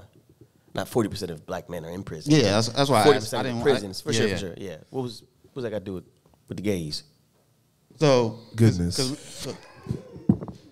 Because we were having goodness. He was rebutting off of the fear, right? Okay. And what I asked that for is because I make this. I don't know contextually, but I make the assumption that a lot of that statistics as far as black men incarcerated comes from the thug dudes like that we see on TV, like the Young Gunners, the Lil Durks and stuff like that. And in the black community, this is the cool alpha guy, but that cool alpha guy dies early because he wants to be out in the street playing, selling drugs and all that stuff like that. This is what considered cool, the alpha Fs, whatever we want to call it. And so I believe fear is important within in the household, so that your children don't end up in the street like that. They don't end up behind jail and have to do with like a lot of street BS. Yeah, I don't think that a majority of parents / children in the black community are dealing with street BS. I think that the impact of hip hop culture goes far beyond just black culture or the black community. I think that the impact is most felt within the black community because of the conditions of the black community. And I think the conditions of the black community is systemic. And I think that's such a wide ranging problem that you can't just pinpoint one specific cause. Yeah. She not coming up. She gonna pass. Well, the chairs do roll, so They do roll. you can stay, Derwin. You can. Yeah, it's a couch. You can sit. Vibe out. Anybody want to join us on the couch? Hey guys, we got chairs. Well, maybe not squeeze in right here because it's kind of. But Wow, Trey. Wow. You're not accepting, you know what I'm saying? You're not People, you feel me? Join Yes, in you can. Join the table. Join the table. Get over here. we've got room for everybody. There's a seat at the table for you.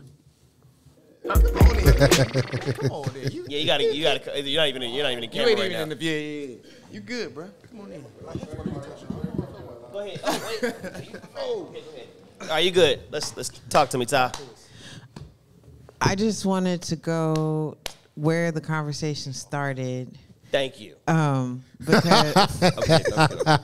there's a term called intersectionality. That because it is completely absurd for anybody in the community to say that their struggles are the same as black people, considering there are black people in the community and they are experiencing racism at the same time. And so intersectionality would say it's a tool or analytical framework for understanding how a person's various social and political identities combine to create different modes of discrimination and privilege. And so a person who is, let's say, Native American or black will be experiencing racism, systematic issues in addition to sexual identity. And I think that just needs to be said because intersectionality is extremely important. Yes, women are fighting for equality, but black women are fighting for equality plus dealing with racism, all that. So intersectionality is very important to the conversation. Just wanted to bring that out. Also, in talking about specifically the transgender community, we're talking about a very small percentage of Americans. The fact that we're making legislation based on 5%, there's 334 million Americans, and 1.6 million of them identify as transgender or non-binary. They're really not affecting us. And the fact, like now, are there agendas being pushed? Yes, 100%. Okay. There are definitely agendas being pushed. But I remember when granted, 2008 was 6 was a long time ago, but it was we talked about this in my sociology of deviance class. It's just a very small percentage of people who are already extremely marginalized. What's the number you said? 5%? I don't think that's legit. 5% of what? I mean, that's what Population, she's saying. Nah, that's what LGBTQ? No. I said transgender and non-binary. 5% of people identify as non-binary. That's a large number. That's a lot of people. You said 1.3? 1.6 million. 1.6 million? Identify as Out non-binary. of the 334 million. I can see the American. non-binary. Yeah, if you throw in non-binary and transgender.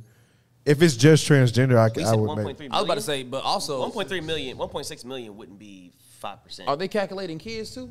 Yes. Because I'll be honest with you, I'm not for that whole like what they say. Oh, this is just a phase in their life, blah blah blah blah. I think with this particular generation though, some of this is a trend. Like they just making stuff up. Oh boy. Oh boy. Oh boy. Bro, why you think? Oh boy. Respect, All right. you know what I'm saying? Like, and so As a I'm per- just, that's as why a- I'm just, as a teacher I'm in just trying to middle figure out school- if they're trying to like, if they added those kids in that space. You know? Wait, here's the thing. It's Pew Research Center. Yeah. So it's legit. My thing is whether or not the agreement is there. I'm not gonna make a claim like because there is a minority of people that believe this and operate in this way, we shouldn't listen. legislate or consider these people. That's a dangerous because precedent to set. If it's 1.6, maybe with some deviation, that means there are more transgender people in America than there are Native Americans. Yeah. And so if that's the case, should we stop giving $1 billion of aid to Native Americans having free schooling, health care, et Should we cetera? take away their reservations? Take away the Like- reservation. Oh, I Is wasn't that- trying to go down that slippery slope. But that's it's what a it creates, slippery though. slope. That's what it Okay. creates. Because like when you say like, yo, like Yeah. don't consider them because they're not. Now I get it because you're saying there are more people that are not for this. Now here's the thing. The tough part is in a place like Kenya, 99% of them are like, yeah, not only are we not affirming of this, we're not going to support it. We have people who are, okay, I'm not going through it, but I let people live the way they want to live. That's just how our society's set up. Absolutely. And so if that's the case, then legislation, You have to be considerate. law, it's gonna happen. I'm like, yo, pick a place you want to live in America if the legislation is uncomfortable for you, or just move. But if y'all think things are gonna get better, No. we're in America. This is not a Christian nation. I don't care what people say. You know what I'm Never saying? has So been. if that's the case, then why are we surprised when the world is doing stuff the world gonna do? I don't know. It's interesting to me. But I think that like it is a slippery slope when we start saying it because Okay. of the smaller minority. Go ahead. My whole point of saying that was just like this is already a marginalized group of people who are already suffering, and so it feels like we're intentionally attacking. And some like okay, so like the whole mutilation thing, totally against 100%. Especially since like if we think about biological changes of the body, we think about puberty, especially as a middle school teacher. I'm constantly thinking about puberty because I have to deal with it on a daily basis. So sending your child through any type of it's unethical and it's just plain evil, just because the body's already going through several different chemical changes on its own. But I was just saying for like, this is a marginalized group of people that is already suffering greatly. Facts. And they also need to be protected as we think about them as image bearers I agree. and not demonized as the people who are coming after our children. Yeah. Because it makes me think of, in a totally different realm, in a different space, that depending on what political party you follow, if you were to get on Twitter, black people are being demonized and seen as these barbaric people that can't be controlled and are extremely violent.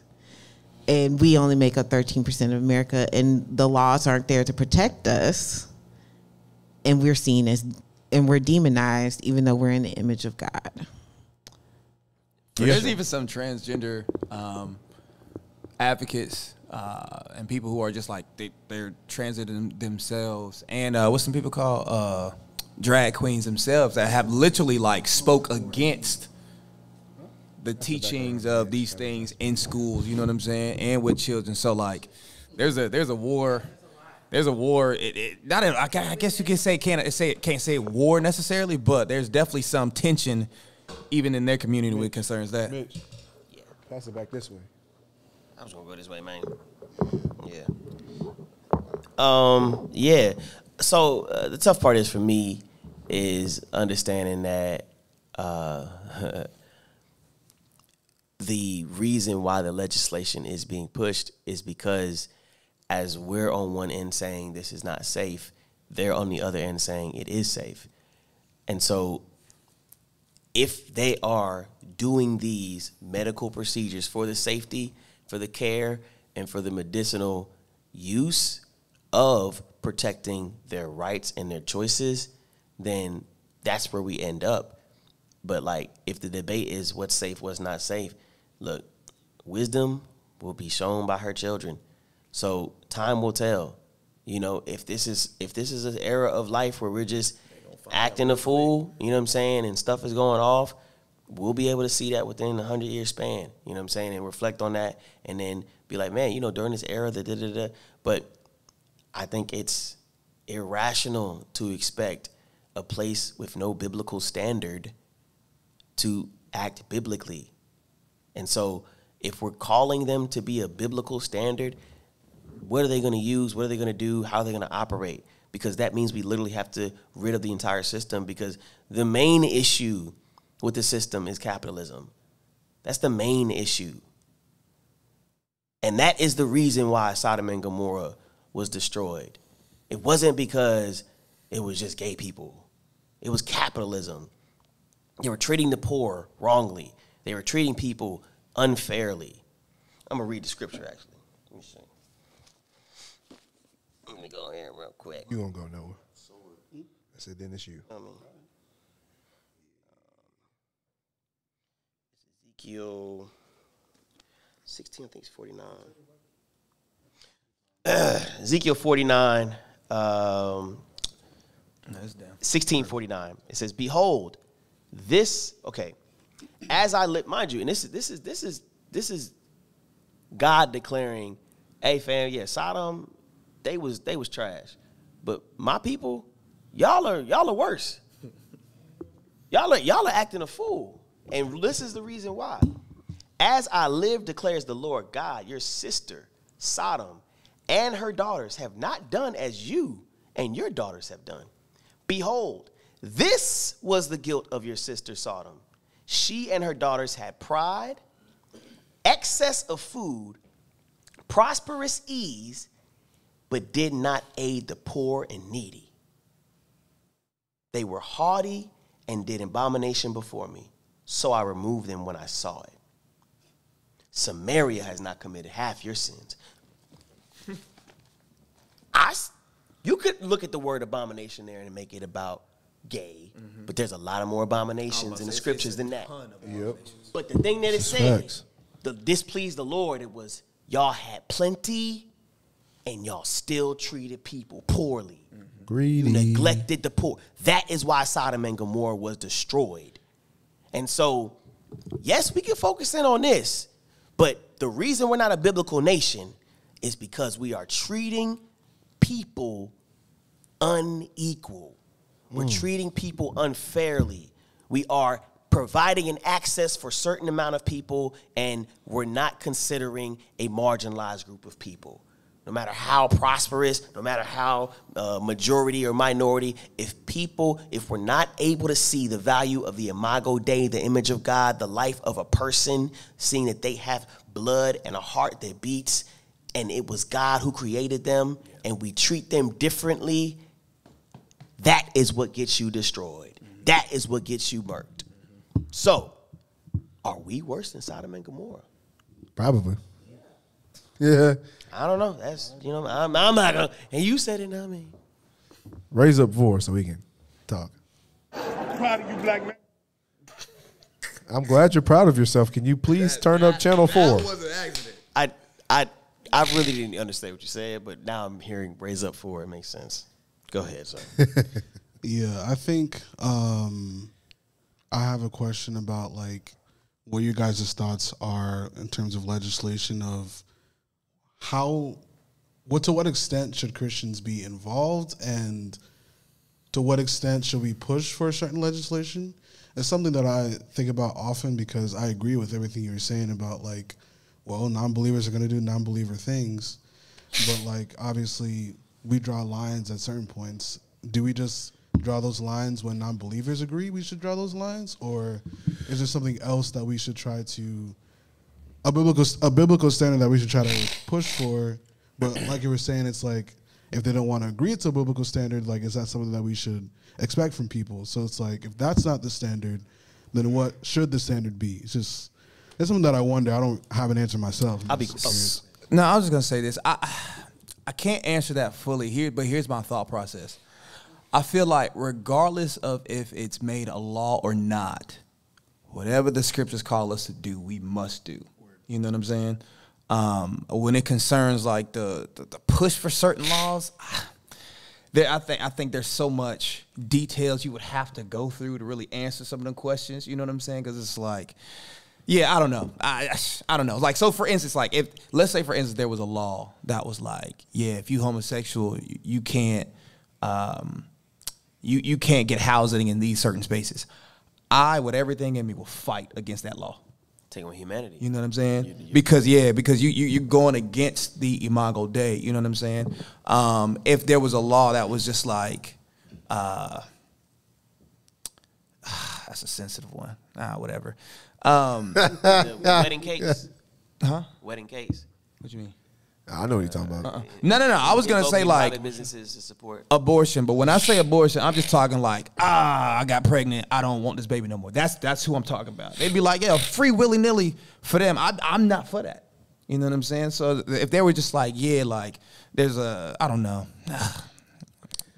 I wish I would have thought through that all the way. But anyway, if there was a law that was like for that, I'd be against that. You know what I'm saying?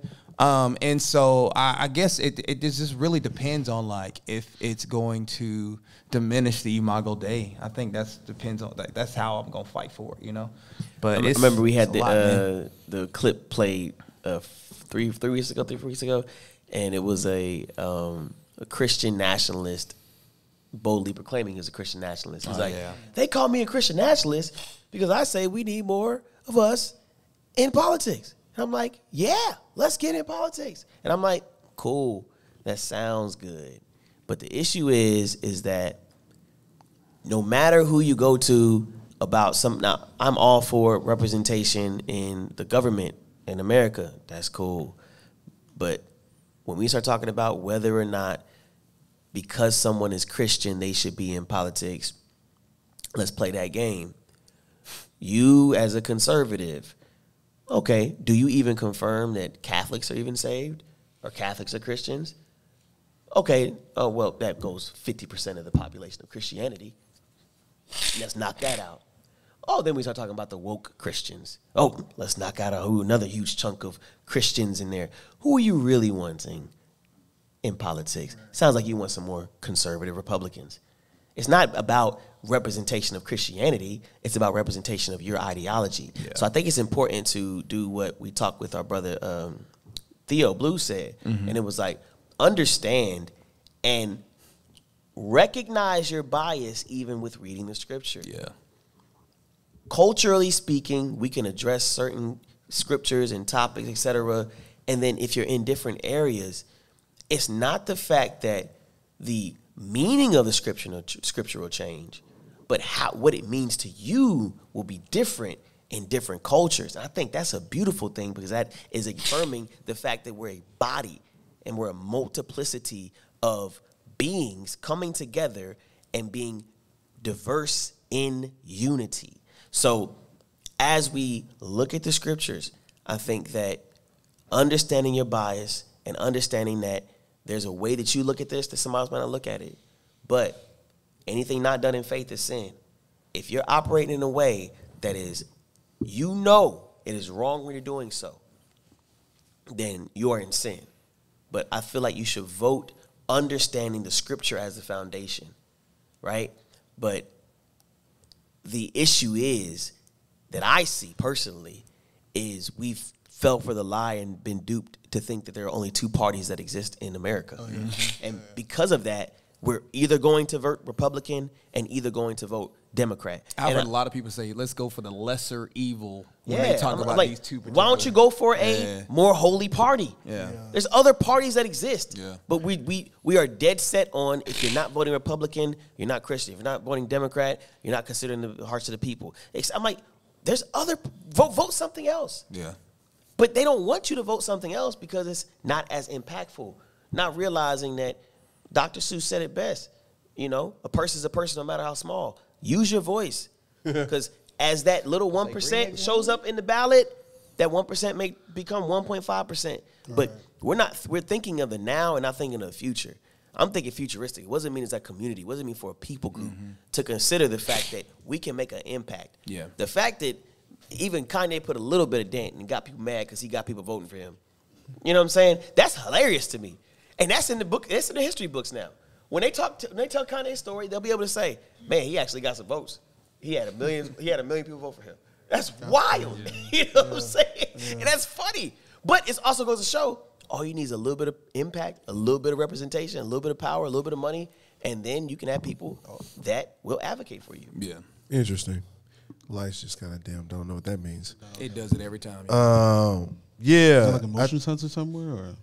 don't No, know. it does it. Nah, I It's think done it it's for the done. past 3 weeks. I think your question was, what policies should we push 10 for? o'clock. I think it's 10 o'clock. Not necessarily what policies, but it's like,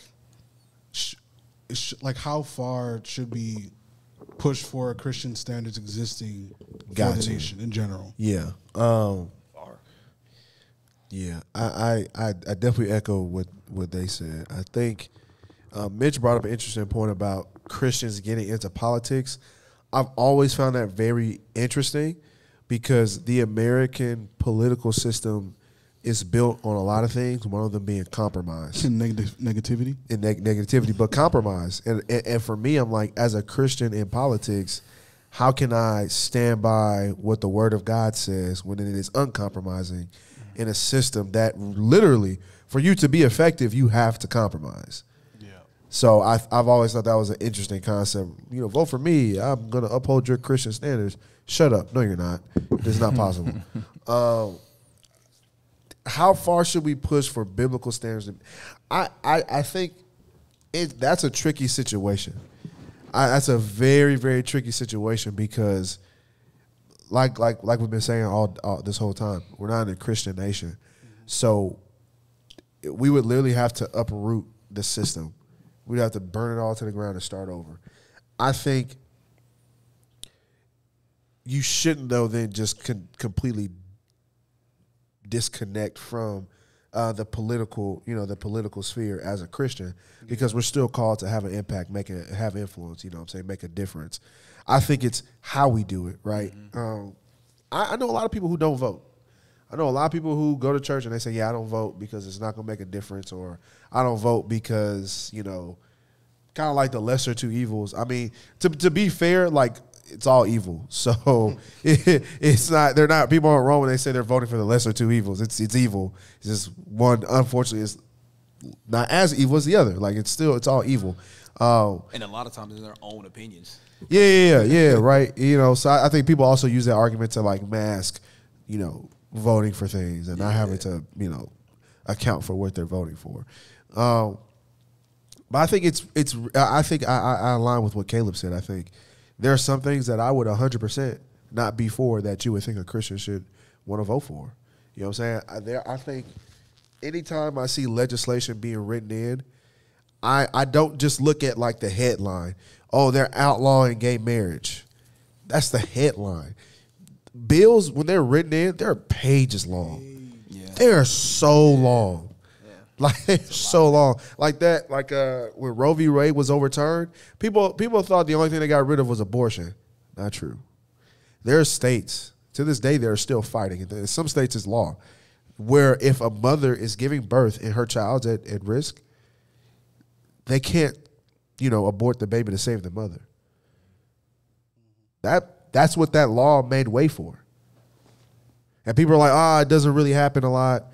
Well, all it takes is one time to happen for it to happen to you, for you to want to, you know what I'm saying? That's Yeah. also not really how legislation works. Like, it's not just One if thing. this never happens, Yeah. then don't worry about it. It's like the law is there so that if it's a possibility, then this is what the consequence or result is going to be. Which is why bills are often so long. You know what I'm saying? So like, I think that's what's so tough to me about our political system is it's riddled with loopholes. You know what I'm saying? I could say I want to push against, you know, lowering, you know, percentage rates on annual taxes or whatever. And in there I could say, oh yeah, I could discriminate against somebody based off of their criminal history. You can write anything into any bill. It's ridiculous. So yeah, I think I more so look at what's written in the bill. That's why it's so interesting to me. And I say interesting, I'm gonna stop saying that. I think it's really disheartening to see churches rejoicing over certain legislation being passed, because I'm like, you didn't read the bill. You didn't even read a news article about what the bill has in it. Like, if you did, I don't know that you would be rejoicing over this. You know what I'm saying? So like, I think it's tough. I think I personally look at like, okay, what is this bill trying to accomplish? What is, as much as I can, what is actually written into this bill? And then I go from there. But yeah, I just, it's a compromise system. It calls you to compromise. And so I don't know that I could ever be, Yeah. And I was about to say too, and I think as believers though, we do need to be aware of our society, what we got going on. You know what I'm saying? In general, it gives you things to pray for. It gives you things to fast over. Yeah. I think we miss the point when we are just like, of being believers in these spaces, because we got to remember, like, these politicians, like, they are humans made in the imago Dei as well. Yeah. You know what I'm saying? Who are making these like crazy laws? Like, man, we got to pray for them cats. We got to pray for heart change. We got to pray for all these different things. You know what I'm saying? So like, but at the same time, it's like knowing what's going on in your city, in your state. You know what I'm saying? In America as a whole, I think it's good. I ain't saying you gotta like be a whole politician yourself or like really like dig like some of these other cats do. But I think it's good to have some awareness of what's going on. You know what I'm saying? Yeah, facts. So. Got you. Yeah.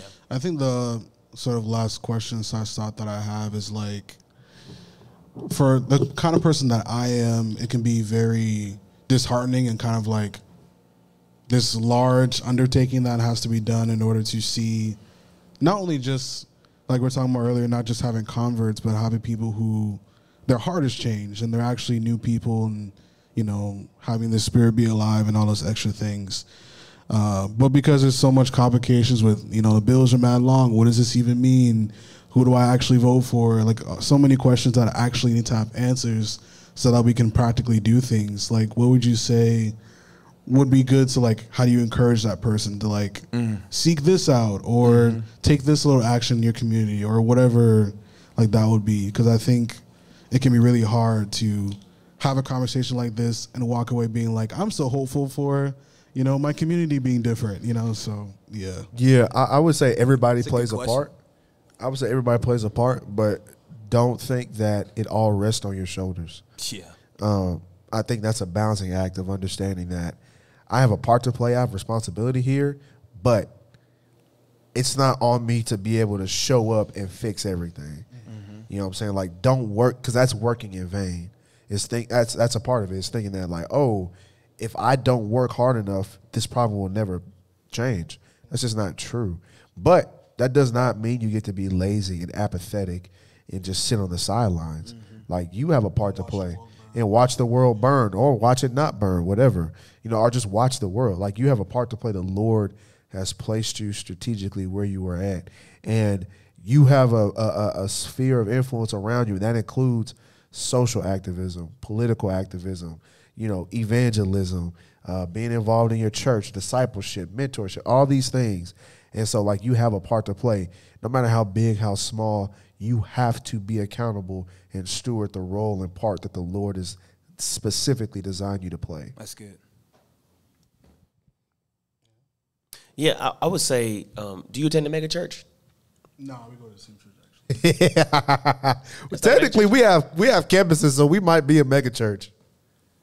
I don't If you know. have campuses, yeah, that's big. Yeah, we got. I think that is one of the we're technically a mega church. the I guess we are part of. I don't want to do air quotes. a collective.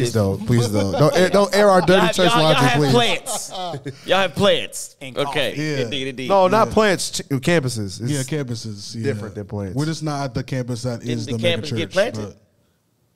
but This might be a semantics argument. For sure. No, it did get It's planted. commonly, that's black. Welcome to Black Men Do Talk. We have overdue No. conversation. It didn't get planted. Fair Park got planted. This did not get planted. Okay, Gotcha. indeed. Okay. But yeah, so essentially, I think that is one of the benefits of being a part of a church collective that is massive.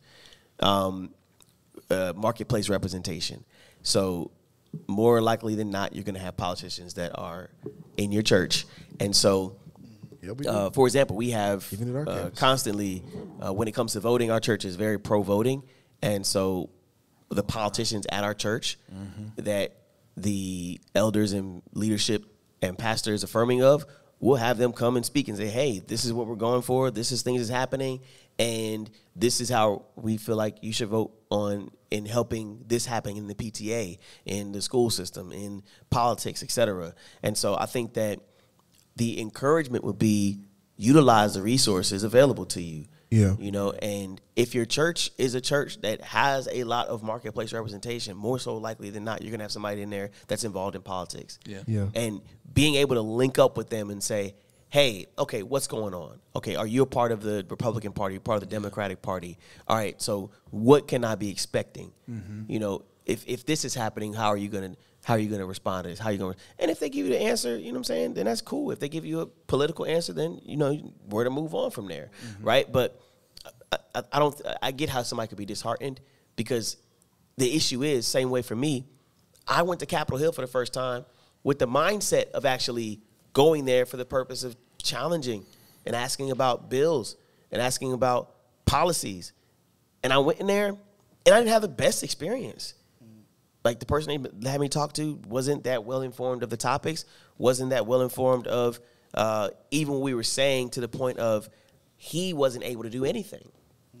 He said, oh, well, you know, as things like this happen, these are things I can talk to the senator about, you know, and just on the side conversation set. I'm like, oh, so this isn't really going to get pushed at all. He's like, yeah, but the more people talk about it, the more it gets. So this stuff like this is good. I said, I would hope so, you know, but at the end of the day, for me, it's more about what can I do or who do I talk to directly to make sure that this is something that moves forward. Even if moving forward means, hey, put this in a place where it can be held to the side, or, hey, move forward into the abyss because it's not going nowhere. But I just want to make sure there's resolve, not just in limbo. So those conversations. But I did that because I talked to the people. And so I think we try to solve politics without talking to politicians. We try to solve issues in government without working with the government. Yeah. We have to work with the government. We have to work with the politicians. And Facts. it's not that hard to find Green Party Christians in Texas. It's just nobody cares about them because they're the minority. Right. But the thing is, I think we're just content with understanding that conservative means Republican. And because conservative is Republican, I've seen people affirm the negative, nonsensical, immoral actions of Republican people because they're more loyal to the party. And so their loyalty to the party makes loyalty to the person. And I'm like, yo, you can be a Republican and still call out the nonsense of what's going on in the party. Facts. But That's both sides. Exactly. Both But sides. the issue is, it's like the moment I speak out against this person, I'm no longer able to get funding. I'm no longer able to get support anymore. And then I won't even get my votes because most people are for this person. And I'm like, yo, we need more Nathans. We need more people willing to call out sin, call out people that are acting a fool, no matter who you're affiliated to. I don't have an issue with the government. I have an issue with the groups. I'm just like, yo, are we going to call out people when they're wrong? Individuals. And I just see a lot of saving face for the purpose of saving money. Capitalism. No, I think that's good. I was about to say one of the things you brought up was just like talking to politicians. I think in order to be able to, for those that's just really trying to like get out there, it's just like understanding what's going on around you. Just starting there. Like what's going on in your city. Right. You know, there's a lot. You know, one of the shorty came to our podcast a while back talking about the PTA, and she was just like, we need our parents to come to these meetings. We need people to come to these meetings, you know, because like as we come, we see the issues, we know what's going on. That's when actually like change can actually happen. You know what I'm saying? So this idea of like, I don't bring value or my vote don't count, like that's nonsense. You know, where you show up and where you learn and you grow, and then you start making decisions based off of what you know, enlightened by the Spirit, is going to help you to make some good decisions. You know what I'm saying? Yeah. So, last question. DC? So I got two piggybacks. One piggyback for you. You made the statement about Kanye. I think the fact that he wanted to run for office is a grift. Because I'm going to keep a stat to you like this. Explain grift. Petty swindling. Okay. Petty So- swindling. I learned about that word for the first time today. It was more of a point of just like having influence and then running people. It can impact even if you're not majority party, et cetera. You know what I'm saying? He ran Republican, but I just think he was a good example of like shaking things up and then still having people vote. Yeah, let me hear the point. The point I'm trying to make with Kanye is that, okay, cool. Kanye is high intellectual. I will give him that. Kanye is a great entertainer. Kanye is a great businessman. But as somebody that votes Republican on the ballot, I don't want him running, specifically because he has bipolar disorder. I think because of his episodes, he's incompetent on an emotional intelligence level to be a good leader for our society. Straight up. Now, to piggyback off of you, I guess. two things. The one about the trans community, we like to make them victims. They're not victims. They're regular humans that have fake hormones. And that's fine, but let's just call it fake hormones because scientifically, there's only two genders. Another thing to piggyback off you is that you talked about black women and et cetera. I'm under the impression, I'm going to tell you straight up, I'm not a pro-black, but I am pro-American. I don't think that black people are victims. And I think a lot of pro-black politics are very victimhood mentality. I believe my people, or black people as a whole, not everybody, but in a general sense, black people are a very emotional race, and we lack a lot of rationality. Obviously, in this group tonight, we have rationality without getting in our feelings. Cool, but in a general sense, I think the black race is very emotional when it comes to politics, when it comes to stuff about reparations, etc. Because if we keep it a stack, we live in the land of the free, home of the brave, right? And the Bible talk about you are overcome by the blood of the Lamb, right? So why are we complaining about this and this and that? And it seems to not be any solutions. It's more just like a lot of crying and complaining rather than finding solutions, is what I'm understanding. So how can you find a solution if you don't? Well, I think he was saying I said the victims. No. I was piggybacking off of her argument. Well, that was with women, but like you said, with the trans community.